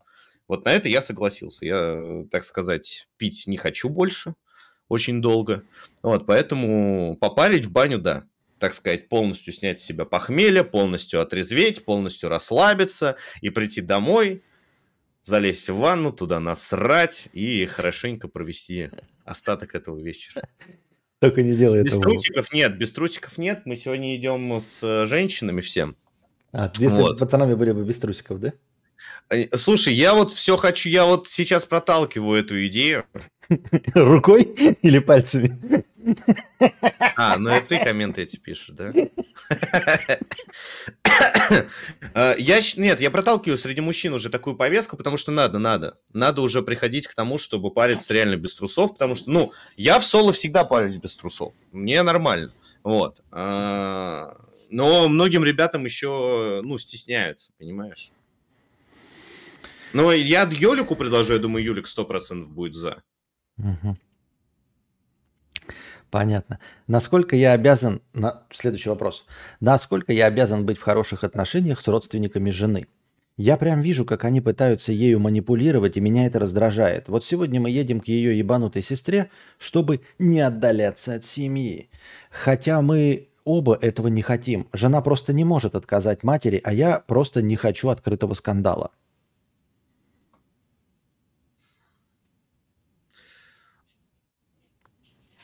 Ну, смотри, есть два варианта. Есть радикальный вариант и вариант поумнее. Радикальный вариант – это просто сказать, я не хочу общаться с твоей семьей, меня она раздражает. Общайся с ними сама. А адекватный вариант – это под дурачка каждый раз косить. Ой, у меня дела, ой, у меня это, ой, у меня то, ой, у меня это. И придумывай себе дела какие-то вот в эти даты. Неплохо. А если тебя подловили, что вот встреча должна быть обязательно, типа, что вот мы заранее договорились. Блин, сейчас посмотрю, там, кажись... Ну, если подловили, то продолжай косить под дурачка. Я вас умоляю. Как будто можно кого-то поймать на лжи, и что-то вам за поимку на лжи будет. Серьезно? Да ничего вам не будет, я считаю. Мария Никитична шабуянит, да? К ночи. Ой. Она в последнее время часто очень бьется губами, короче, подскальзывается и бьется, и, блядь. Но сейчас нет, просто подскользнулась. Короче, Она босиком бегает? Да. А носки не надеваете? Нет, у нас теплые полы. Ну, я про то, что специально Константин всю, как сознательную жизнь, как начал ходить, ходит в носках с резиновыми подушечками. Такие есть носки. Она снимает носки. Всегда снимает. Вот, Константину это помогает, он вообще, то есть вот этот период, когда он подскальзывался, сразу был решен. Ну, вообще вот с родственниками проблемы, если у тебя жены, это, не знаю, это, конечно, не повод, чтобы расставаться, да, но, так сказать, если ты не решишь эту проблему, реально, то есть ты не объявишь, что ты не хочешь с ними общаться, то это будет проблема, из-за которой вы расстанетесь. Вот, тут либо реально настоять, то есть выдержать Понимаешь, ты вот почему это спрашиваешь? Если ты правда хочешь услышать советы, и ты правда интересуешься. Ты это спрашиваешь, потому что ты боишься поссориться. То есть ты не хочешь ссоры какой-то, которая может продлиться 1, 2 дня, 3. Я тебя прекрасно понимаю. Но тут как очень невкусное лекарство выпить или там неприятную процедуру, типа массаж простаты сделать. Это надо сделать и промучиться эти 1-2 дня, пока вы будете в ссоре со своей женой, но ты настоишь на своем, чтобы не встречаться с родственниками, которые тебе не нравятся. Вот мне в этом плане повезло. У меня с тещей прекрасные отношения. То есть и с тещей, и с тестем. Вот, я прекрасный. Тесть он мне, да? Да. Катин папа. Да. Вот, у меня прекрасные отношения. То есть у меня проблем не было. Но с некоторыми другими родственниками, Катинами, я прям говорю, я не пойду, я не буду с ними видеться. Вот я прям, что хочешь. Потому что я на родственников других Катинах реально иногда там и заорал некоторые моменты, ну прям настолько выбешивали. Вот. Не надо себя мучить, не общайся с теми, с кем тебе не нравится общаться. Тут еще, судя по комменту, эта жена-то с ним согласна, она просто безвольно не может, типа, нужно поддерживать отношения, а так-то, в общем, не особенно на их стороне, на стороне родственников. Никита Юрьевич, как вам далось интервью каналу Депросна? Да. Почему вы согласились? Смотрели ли вы другие интервью оттуда? Да интервью далось нормально. Сами ребята-то типа, ну, нормальные, ровные. Вот. Очень интересные, очень начитанные. Очень много общих интересов. То есть я, ну, согласился на это интервью исключительно потому, что мне понравилась стилистика канала. Она очень стильно снята там интервью. Вот. И потому что вопросы незаурядные задавали. То есть... В отличие от ваших вопросов... Нет, просто я несколько раз давал интервью, и у меня спрашивали одно и то же. Вот одну и ту же хуйню. Без глубины этих вопросов. То есть, знаешь, там стандартные. А вот скажи, какое у тебя было детство? Ну, то есть, вот такие творческие вот... планы. Да, вот, а какие у тебя творческие... Вот что ты хочешь дальше делать? То есть вопросы из журнала «Браво», блядь, или, ну, такая хуйня. А Депресна, они прямо, ну, во-первых, там чел, который брал интервью, блядь, извиняюсь, я уже не помню, как его зовут, вот, он, во-первых, ну, прямо изучил всю мою биографию, прям по-настоящему изучил, и задавал вопросы. То есть я понимал, что человек, с которым я общаюсь, он знает меня, и он знает, чем я занимался всю жизнь, и понимает прекрасно, что надо задавать. И мне такой подход нравится. С такими, ну, с такими интервьюерами мне приятно провести время. Вот. Но это, то есть такие интервьюеры, они очень редки. Их очень сложно найти. Всем хуйню спрашивают. Тут вопрос тебе, наверное, как знатоку. Репейник, стример, который прыснул перцем в женщину, и нарезчик, репейник и ватник один человек? Да. А ты не знаешь, чем закончилось это все? Или Я вообще не знаю, кто такие. Нет, не знаю. Сейчас расскажу вам трагичную историю репейника и ватника. Был, значит, такой нарезчик. Репейник и ватник. Прославился он тем, что он один из первых, довольно неплохо, ну, на тот момент появились нарезчики лучше, нарезал Габзавра и Людмилу. Был, соответственно, участником этих стримов, в смысле там, как объект ненависти Людмилы. То есть не сидел на самих стримах, да, но из-за того, что нарезал, имел определенное внимание со стороны Габзавра и Людмилы. Вот. Но ему этого было мало. И он решил, так сказать, не просто посмотреть в пучину, да, а он решил прыгнуть в пучину. И он организовал свои собственные трэш-стримы, ну, на которых присутствовали там известные, так сказать, мастодонты трэш-стримов, там и Виджилинг, и, ну, всякие такие ребята. Вот. И закончилась эта история тем, что Репейник Ватник шел по улице с одним из участников стрима с маэстро Рыбой. Была женщина, вот просто шла женщина, рандомная женщина. И они ради прикола, ради контента подошли к ней, вынули перцовый баллончик и опрыскали ее. Ну, конечно, их сразу взяли менты и приговорили того, кто прыснул, на 4,5 года общую колонию общего режима, а Репейника на 4 года. Или наоборот, его на 4,5, а вот того, кто прыснул, на 4 года. Вот. Мораль этой истории какая? Вот трэш-стримы, вот это тьма, в которую можно посмотреть. Это неприступно, вот посмотреть в эту тьму, в эту пучину, да? Но как только ты начинаешь в нее залезать, обратного пути уже нет. И у меня есть близкий человек, ну, некогда мой друг, который залез в эту пучину. Я не понимаю, ну, я понимаю, у него там свои определенные жизненные обстоятельства были. Вот, он залез в эту пучину, и он реально из нее не вылез. Он реально остался там. Хотя парень был, ну, нормальный. Это как с аниме. Вы можете посмотреть его, но когда вы надеваете платье, вот дома у себя в одного, то это уже плохой знак. Вы уже вступили Не, ребят, в пучину. Да. Тут пишут Дон Симон Хикан. Нет, ребят, он это неизвестный чувак. Он просто был на этих стримах некоторое время. Вот. Он там сидел. Я даже не буду называть, какая именно компания. Ну, те, кто следит за трэш-стримами, знают, про какую компанию я говорю. Вот, и он там тоже решил потусить. И в итоге задержался там, и жизнь у него по пизде пошла. Поэтому, не, ребят, туда идти, это, блядь, просто. Это я считаю, пути назад нет. Ну, это же выбор. Ну и чё? Ну, нормально. Ну, Нет, да, нет, понятно, это выбор любого человека, да. Но в итоге будешь сидеть вместе с маэстро рыбой и репейником и ватником 4 года. И с вот этим пишет Санини или как там? Да, но Санини 5 лет дали в колонии строгого режима. А общего режима все-таки это совершенно разные вещи. В чем главная проблема человека и человечества в целом? Охуеть вопрос.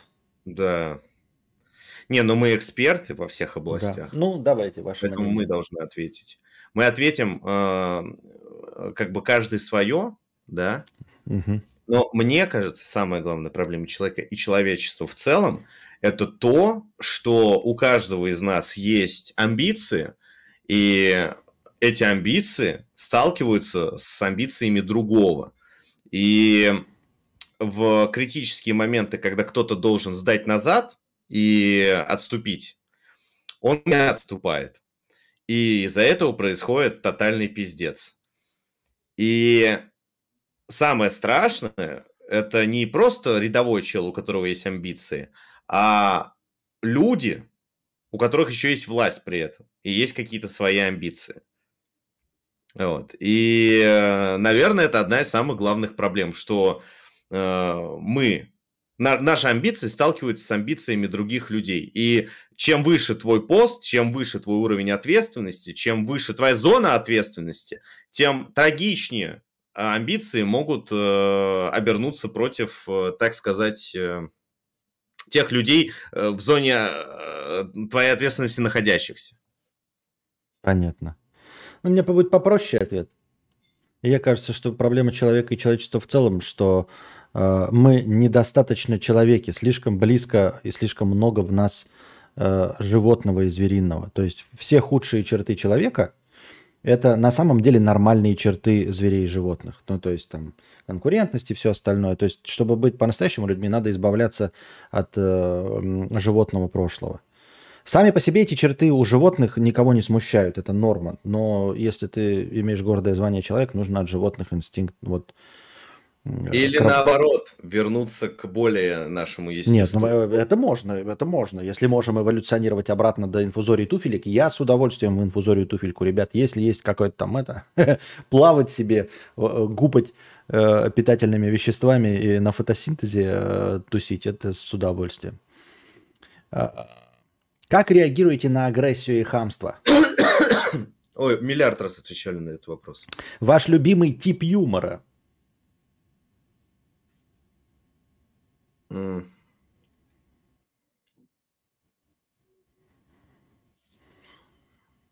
Мне нравится юмор, который нестандартно выстроен, у которого есть нестандартные блоки. Ну, это у тебя уже профессиональная деформация, мне кажется. То есть это то, что можно полюбить, пройдя через все вот простые конструкции и все остальное, присытившись. Ну да, нет, понятное дело, что я со стрима Виджилинка посмеюсь над хероборой, которую он творит, да. То есть тут это вообще не вопрос именно про юмор, да. Но вот именно когда вопрос задается с точки зрения, то есть юмор, то есть как что-то вот как ремесло, как искусство, то где стандартные схемы построения шуток и блоки построения шуток очень рандомно между собой разложены. Не рандомно, а разложены нестандартно. Чтобы ты не понимал, когда будет панчлайн. Не было стандартной конструкции. Ну, я понял. А я, честно говоря, не знаю. Я знаю, что вот это где-то, типа, над какими-то шутками я прям смеюсь, да? Но это не шутки, скорее, когда происходит, то есть, не могу описать. Надо над этим думать, но так, чтобы определенного типа юмора у меня нет. Скорее, я даже привести пример не могу, когда вот, ну, просто какая-то... Не могу описать. Надо подумать. Ладно, пропустим. Я помог бы тебе, но я вообще не понимаю, к чему ты потому что я не очень понимаю. Стали бы сейчас рожать ребенка, если бы планировали несколько лет? Да никогда нету нужного времени, на самом деле. Че, вот ковид, когда появился, как вы считаете, нужное время было? Вот когда там появилась болезнь, которая внезапно убивает всех, и счет жертв идет на миллионы. Как Но она не всех. Вот если бы ковид был реально, скажем, не молодняк, а вообще вот всех бы касался, я бы передумал. Ну, то есть я бы отложил, например. Ну, нет, Костик раньше родился, да, чем ковид и все остальное. Но вообще, вот если бы я, например, к моменту ковида планировал бы ребенка, да, и ковид был бы не для пожилых, а вот для всех одинаково бы подкашивал, да, умирали, я бы отложил. И сейчас бы отложил. Но сейчас отложил бы, ну да, отложил бы сейчас. Ну, типа, не отказался, а просто, типа, не, я до понял. лучших Нет, времен. я бы ничего не откладывал. Вот смотри, 2 месяца назад, да, я отложил бы 100%, то есть даже без хуйни. Но вот сейчас лучше, конечно, не стало, но пришло осознание того, что вот жизнь, она и правда действительно одна. И я предпочитаю все-таки получать удовольствие и жить вот как есть, жить как есть. Может, мне поэтому стало сейчас проще воспринимать все события, которые происходят, потому что, ну, больше у меня нету возможности прожить жизнь по-другому. Поэтому я буду жить ее, как живу, и получать удовольствие от даже в самые худшие времена. Вот и все. И то же самое и с детьми. Не существует подходящего времени. Вот в какое время вот вы считаете, вот даже вот нашу взять, так сказать, реальность, нашу историю 21 века, в какое время вы считаете прям супер подходящее время, чтобы рожать детей? В 90-е годы было подходящее время, чтобы рожать детей? Или, может быть, в начале непонятных нулевых было время, чтобы рожать детей? Может, в 2008 году было время подходящее рожать детей? В 2014 году время подходящее рожать детей? Не существует этого времени. Это я только говорю про нашу историю. А если даже более широко поразмыслить, в 20 веке вообще ни разу не было года, чтобы было подходящее время, чтобы рожать детей. Только в 90-х годах в Америке, когда там было все просто прекрасно. Вот тут пишет, Сталин пишет 2010, а я бы сказал 2007. За год до кризиса вот этого, ну, когда был экономический 2008. Да. И вот это был фантастический рост, вот эти цены на нефть. И после 90-х страна становилась прям стремительно лучше, заметнее, быстро. И вот это вот 2007, значит, подгадать, вот так вот попасть туда.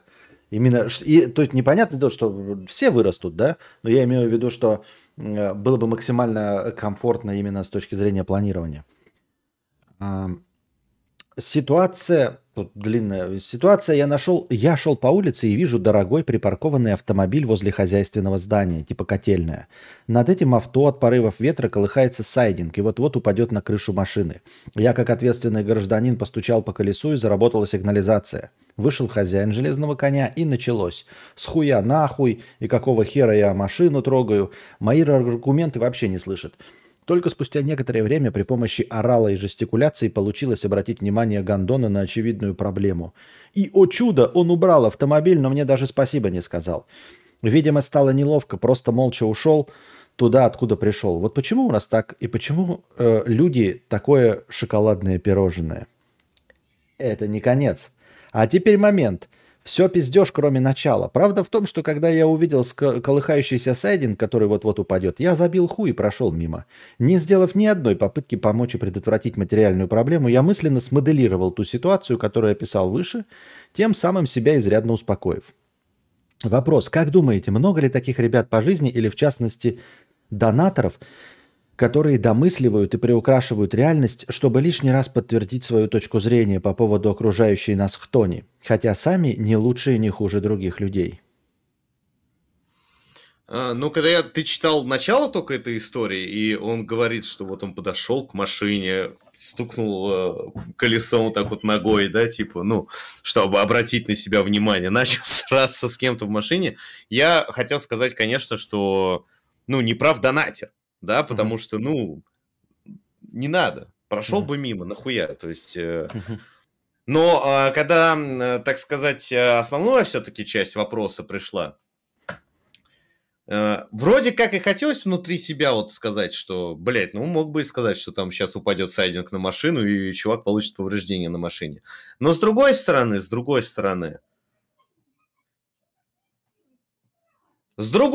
наверное, и не стоило. Мог бы проблем каких-то огрести, так или иначе. Действительно, скорее всего, мог бы быть... Нет, вот честно, все, в пизду, противоречу сам себе. На самом деле, вот самый твой ебанутый сценарий, который в голове развивается, что вот ты подойдешь, скажешь там челу в машине, что вот вы стоите, сейчас упадет сайдинг на твою тачку, и она разобьется. Вот самый твой ебанутый сценарий, что он выйдет такой, кабан такой, а ты чё? Ты чё машину трогаешь? Вон, дорогая машина, ты быдло. Вот такого быть не может. Я считаю, это самый ебанутый вариант развития событий, который просто не может случиться ни при каких обстоятельствах. Скорее всего, там чувак скажет, ну, ты обратишь на себя внимание, он скажет, типа, что такое, ты ему скажешь, вот сейчас сайдинг упадет, он тебе скажет спасибо и отъедет. В 95% случаев случится именно так. Но я бы тоже прошел. Я бы не стал бы испытывать бы эту рулетку на 5%. Хуйни. Я правильно понял вопрос или нет? Да, все правильно. Я от себя добавлю, что накручивать тебя может сколько угодно, но есть, если поразмыслить, довольно безопасные способы действительно помочь и не попасть вот в эти 5%. Ну, условно, в таких ситуациях, да. Например, я тоже много раз рассказывал, вот я нашел паспорт на улице в деревне. То есть человек его потерял. Я могу пройти мимо, он там замызгается в грязь и все остальное, да. Если я его верну, мне скажут, что я украл. Вдруг его вырезали из сумки, например, или еще что-нибудь в этом роде. Я открыл паспорт, посмотрел адрес и увидел, что адрес вот буквально вот в 2 домах отсюда, да, в многоэтажках. И я пошел и в почтовый ящик вот этот, по этому адресу, по прописке, кинул этот паспорт. Я не стал ни звонить, там что-то никого-то искать, ни отдавать в полицию, ничего. Я просто еще на всякий случай с паранойей протер этот паспорт, да, от своих этих тряпочкой и кинул туда. В этом случае, если, как рассказывает этот чувак, если у тебя была ручка и бумажка, ты мог бы написать, упадет сайдинг, положить бумажку в эту, толкнуть машину и уйти. Чтобы она запиликала, и ты ушел, чтобы он, выйдя, не обнаружил тебя вообще. Сообразит, вот, все, ты сделал все, что мог, грубо говоря. Ты с ним не столкнулся никак. Если он увидит бумажку, да, прочитает ее, поймет все правильно, то сделает. Нет, ну, на нет и суда нет. Ты сделал все, что мог. Вот. То есть как-то себя обезопасить. Но если ты не видишь безопасного способа, то, конечно, проходишь. То есть не надо с собой рисковать, если даже 5% есть. Только если вы полностью можете исключить вот вариантов развития событий, когда бычара выйдет и вас поймает на этом. Я когда сдавал на права, я у инструктора своего, ну, когда еще обучался, спросил, что, ну вот, смотрите, какая ситуация. Если, к примеру, я там выезжаю с парковки, да, и случайно задеваю машину. Вот что мне делать в этой ситуации? Он говорит, ну вот, смотри, ты можешь сейчас будет житейская мудрость. Сейчас будет. Ты можешь поступить как добропорядочный гражданин, ну, дождаться человека или оставить записку какую-то, что вот я задел вашу машину, вот мой телефон, свяжитесь со мной, я вам плачу ремонт и прочее. Еще он говорит, ну как надо на самом деле поступить? Он говорит, лучше проедь мимо. Он объясняет, почему. Он говорит, да, ты некрасиво поступил, ты не прав, но Если ты сам оставишь свой номер телефона, это, тебе позвонят и скажут, а это же не только ты царапину оставил. Ты же еще мне там помял это. Тут же еще ржавчина вот уже появилась за 5 минут, вот пока вот ты царапину эту оставил. Вот у меня под этим... Ну, короче, ты понял. Да. Не понял, и я не понял. Ну, короче, да, ну ты, короче, скажут, ты въебал, блядь, посильнее. Да, ты въебал просто на огромную сумму. Он говорит, если у тебя какое-то чувство справедливости, пожалуйста, ради бога, вызывай ментов. Вот менты приедут, жди, когда они приедут. Вот, он говорит, но чаще всего никто ментов... Во-первых, менты не с особой охотой торопятся. Они обязаны приехать в любом случае, да, гайцы, и все это там проверить и прочее. Он говорит, но они не особо охотно хотят куда-то ехать ради какой-то царапины. И вы просто прождете 2 с лишним часа. Неприятно, некрасиво ты поступил. Ты не прав полностью в этой ситуации. Но лучше, блядь, просто уезжать. Да, можешь попасть на запись, ну и придешь, штраф это заплатишь. Вот, Аль-Тарас пишет, часто у тебя бумажка и ручка с собой, кадавр? Ну, ты меня хочешь поймать на том, есть у меня бумажка или ручка? Ну, нет у тебя бумажки, так тогда проходи мимо. Вот, кстати, последний случай был, да, мы с женщиной шли и зашли кофе попить, и вышли, а стоит один столик кофейный, там лежит телефон, да? И вот во избежание, вот лежит телефон явно кем-то оставленный. И я говорю женщине, стой возле этой, да, возле телефона, но не бери его просто. А я захожу и этой кофейной хозяйке говорю, там лежит телефон, идите заберите. Мы не трогаем, если где-то камеры есть, мы к нему не подходим, и одновременно стоит, чтобы его никто не утащил там как-то. Потому что сразу за нами вышел мужик с пацаном, и они уже там метнулись, и она стояла рядом, они такие, ну это, наверное, ее телефон. Все. Мы не притронулись к телефону, на всех камерах видеонаблюдения мы ничего не сказали, и мы обратились к владельцу кафе, то есть если придет хозяин, то владелец кафе тоси-боси заберет. И это нормально. Мне отдавали наушники AirPods, я с Костей уронил их, открыл и уронил, и ушел к хуям. И потом вернулся через день, я вообще даже не знал, там ли я их потерял, на всякий случай такой спросил.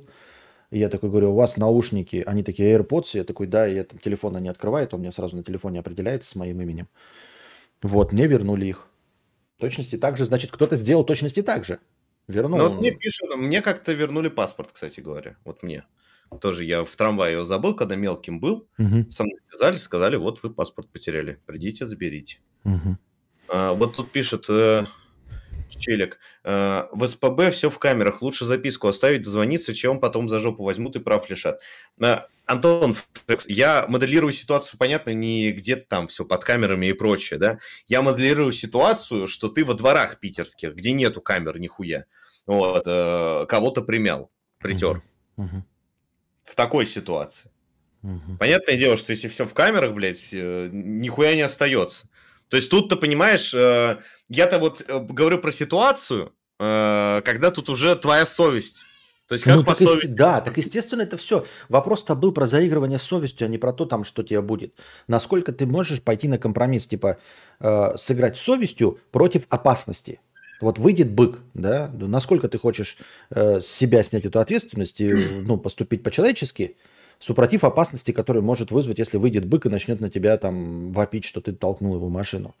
И так же и здесь. Ты по совести поступить или нарваться на человека, который обвинит тебя во всех смертных грехах, что ты его машину сжег, блядь, и посадит тебя на счетчик 3 миллиона. Нахуй оно тебе надо? Ну, топ-5 специй. Топ-5 продуктов, которые можно нанизать на шампур и приготовить на углях, за исключением мяса. А мясо имеется в виду, понятное дело, что, да, убираем курицу, свинину, что стандартно. Он, видимо, спрашивает, что можно въебать на шампур. Да, Маша мне звонит, я думаю, это... Нет, это Маша. Это Маша звонит, все, понял. Хорошо, идем. Сосиски. Сосиски считаем сюда? Ну да, вот самое первое пишет шампиньоны, это я согласен. Не любитель, не буду против. Картошка. Заебись, пойдет. Хлеб, кстати говоря, на удивление, тоже заебись. Хлебушек поджаренный. Помидор. Нет, терпеть ненавижу помидор. Горячий, вот это поджаренный вообще не мое абсолютно даже.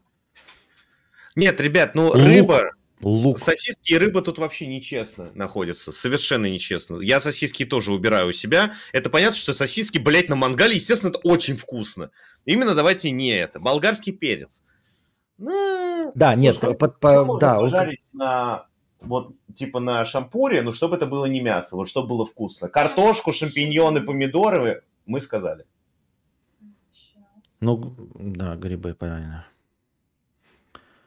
Ну, огурцы херня, мне кажется, Вообще полная. херня, нет, это даже, да. Полная Перец херобора. я еще, да, согласен. Перец можно, он такой хрустящий. О, Как бы... Катя хорошо говорит, бэйби кукурузка. Ну да, да. Можно посолить и... Опять тебе пишут. Баклажан. Мы от рыбы отказались, люди пишут разные названия рыбы, как будто бы они что-то новое придумали. Скумбрия, тилапия. Это все рыба, ребята, я вам сообщаю. Вы ничего нового не придумали. Баклажан, ну я не знаю, баклажан, вот жареный баклажан, мне кажется, как херня звучит.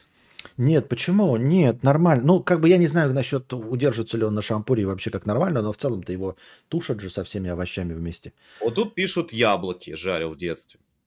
Яблоки тоже пишут, заебись, не знаю. Ну, слушай, на самом деле яблоки звучит как интересная тема на мангале. Она, мне кажется, нестандартная, но... Ну, шарлотка же заебись идет. Поджаренные яблочки. Угу. Что еще-то есть? Кабачок. Маршмеллоу. Все, да, маршмеллоу. В принципе, все назвали. Ну ладно.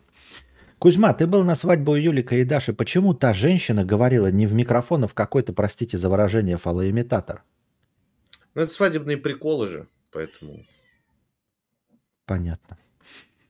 Он же не работает. Фалоимитатор, блин. Как она говорит? Она и не знала, наверное. Идиотка какая-то. Как в ТикТоке. Видел в ТикТоке этот гаишник, где там мужик на фуре приезжает, и вот такой гаишник Спартак Печенён встречает. Че, стоишь, брат? Такой, да! Он говорит, а ты что, кепку за... Где фуражка? Такой, дома! Ну, держите 1000 рублей. Спасибо! Этот, который особенный человек, который встречает? Да. Этого я видел, да. Вот так же она вела, такая, да! Общаетесь сейчас с депутатом Власовым. Поменялось ли отношение к нему после ситуации с Юрием Хованским? Как вы считаете, может ли такой человек, как Слуцкий, быть депутатом и уж тем более главой партии? А что тебя смущает в том, что такой человек может быть депутатом и главой партии? Мне кажется, вполне себе, самый что ни на есть. Депутатом может быть кто угодно. Депутат – это работа сравнима с блогерством, в каком-то смысле. То есть депутатом быть несложно. Это работа, достаточно такая. Познать ее могут все абсолютно. Вот министром чего-то, да, там нужно иметь какие-то, мое мнение, то есть быть министром нужно все-таки что-то знать. Так, по-моему, кто-то говорил же еще в советские времена, что страной должна управлять, может управлять и кухарка. Имелось в виду, что она избранный депутат. Почему нет? То есть тут вопрос, изберет тебя народ или нет. Общаетесь сейчас с депутатом Власовым? Поменялось ли к нему отношение после ситуации с... Я с ним... Ребят, я с депутатом Власовым 2 раза в жизни виделся и 2 раза в жизни общался. 1 раз я общался с ним на подкасте, а 2 раз в жизни мы с ним обедали. Вот. И все. Вот. Депутат Власов очень талантливый политик, как по мне. То есть талантливый именно с точки зрения того, что он очень хорошо умеет, он обладает мастерством риторики. Вот максимально он овладел мастерством риторики. Он умеет разговаривать, прекрасно общается. Вот. Я не знаю, какой он человек. Когда ты общаешься с депутатами, ты никогда в жизни, если ты хороший депутат, который знает свое дело, ты никогда в жизни не поймешь, что это за человек, но ты захочешь за него проголосовать. Вот депутат Власов оставляет такое впечатление о себе. Когда следующий еженедельный балдежный подкаст? В ближайшие дни. Как Кузьме стрим «Кадавры и ежи»? Мне понравился, я его в машине послушал, кстати говоря. В машине. Вот. Мне очень польстило, что Ежи согласен в шахматы сыграть. Я думаю, что нужно с ним будет списаться на эту тему и обязательно перекинуться в шахматишки. Ничего себе. Я вот как ходят, знаю, но я так не люблю в шахматы играть. Я все время играл со своими товарищами в школе. Меня всегда драли, как Сидору козу. Вот все, с кем я играл, жестко меня имели в очко в шахматы. И поэтому мне так не нравится в них играть. Для меня так унизительно все время. Кузьма не хочет стримить в GTA RP с Ховой? Ну, нет, вообще не хочу. Кузьма, ну ты будешь развивать эту тему? Хочешь развитый ответ дать? Потому что у нас еще вопрос хотел докидать. Нет. Кузьма, почему ты не снимешься в 2 фильмах Хованского? Он не может выбрать между ними, так как обе идеи отличные. Потому что я не хочу, и все. А, Я ему это и сказал. Я я ему говорю, я не хочу. Я не хочу, он говорит. А для него это прям вот, ну, то есть он не знал, что на это ответить. Мгм. То есть для него это просто, ну, как было... Он такой, в смысле? Я говорю, ну, я не хочу. Не хочу. Вот, и это 20 минут мы с ним общались на том, почему ты не хочешь. Я говорю, просто не хочу. Мне это не интересно. Да. Нет, ну это, кстати, это все психологи учат говорить просто не хочу. Не почему, просто ну не хочу и все. Кузьма, пригласишь ли ты Юру на подкаст или обида не забыта? Во-первых, активной обиды у меня никакой на Юру нету. И у меня обиды на Юру, именно обиды, никогда не было никакой. Просто в один момент мне стало невозможно общаться с Юрой. Ну, по человеческим каким-то. Он знает прекрасно почему. Вот. Нет. И, ну, публично я, конечно, это развивать не буду. Вот. Так что обиды у меня никакой нет. Мне просто тяжело с ним общаться по рабочий момент. Мне невыносимо работать с ним. Я уже говорил об этом. Невыносимо. Есть люди, с которыми мне комфортно работать. Вот с Петром отлично работается, с Юликом, с Антоном. С Юрой невозможно работать. Но с Юрой мне очень нравится просто в жизни видеться, общаться. Вот чтобы мы сидели с ним и общались вне камер, чтобы у нас не было никакого дела, никаких финансовых общих интересов. Чтобы мы просто увиделись и пообщались. То есть мне с ним нравится общаться как с приятелем. Вот. Но работать невыносимо. Ни в каком формате. Это невозможно. Мы ссоримся. Это любая работа, она заканчивается ссорой. На полгода, на год, на полтора, на 3. Предпоследняя работа закончилась. 3 года мы не общались. Вообще никак. Ни в какой форме. Вот. И тут как бы... Все понятно. Да. То Давай есть, ну, дальше. не, на подкаст я бы его позвал, потому что все-таки... Если этот подкаст не будет предполагать, что еще что-то нужно будет сделать, так сказать, в 2 стороны. Если как бы он согласен просто на подкаст, я с радостью, прекрасно, пусть приезжает, мы проведем, запишем с ним подкаст. Вот. Но если это предполагает, что еще что-то нужно сделать будет, то есть я не хочу так. Лучше тогда ничего не делать. Кто в итоге мог подраться на свадьбе Юлика? Мы никому не скажем. Не, ребят, там такая тема, это нельзя публично озвучивать. Сложно. Кузьма, почему Таноса считают хорошим злодеем? Он ведь человек-баклажан без харизмы. Его мотивация очень тупая, так как перенаселение – это миф. И если оно и существует в мире Марвел, то, стерев половину популяции, другая половина сможет восстановиться через одно поколение. Такая глупость. Да и «Мстители» последние говно, как фильм. Да и «Бэтмен» новый говно. Вы смотрели «Варяг»? Нет, «Варяга» не смотрел, но насчет фильмов Marvel, DC, супергероики я полностью согласен. Абсолютно про все фильмы, я не любитель. Это вот, может, у Кадавра больше тут, ну, более расширенное мнение есть на эту тему. Да, Но это да, последняя тема, и будем заканчивать. Так, давай, что тут... Ну, давай так просто. Как мудрецы относятся к ретро-играм по типу старой контры, Соника? И какие приставки были в детстве? В детстве была Денди, но я не помню этого периода. В основном я играл в Сегу на протяжении, ну, большей части детства. Sony PlayStation, конечно, тоже заняло огромную просто время у меня. Вторая Сонька, PSP, вот, эти все приставки у меня в детстве были. Вот, я их очень любил. Какие-то игры с первого PlayStation мне без проблем перепройти хочется, иногда я перепрохожу, это редко случается, но я это делаю. А вот всякое, бля, 8-битное, 16-битное и 32-битное говно, блядь, это ебаное, я играть не могу вообще ни при каким предлогом. Меня бесит музыка оттуда, меня бесит графика, меня бесит управление, раздражает буквально все, невыносимо. Но единственную мегаломанию, да, я иногда могу запустить, поиграть.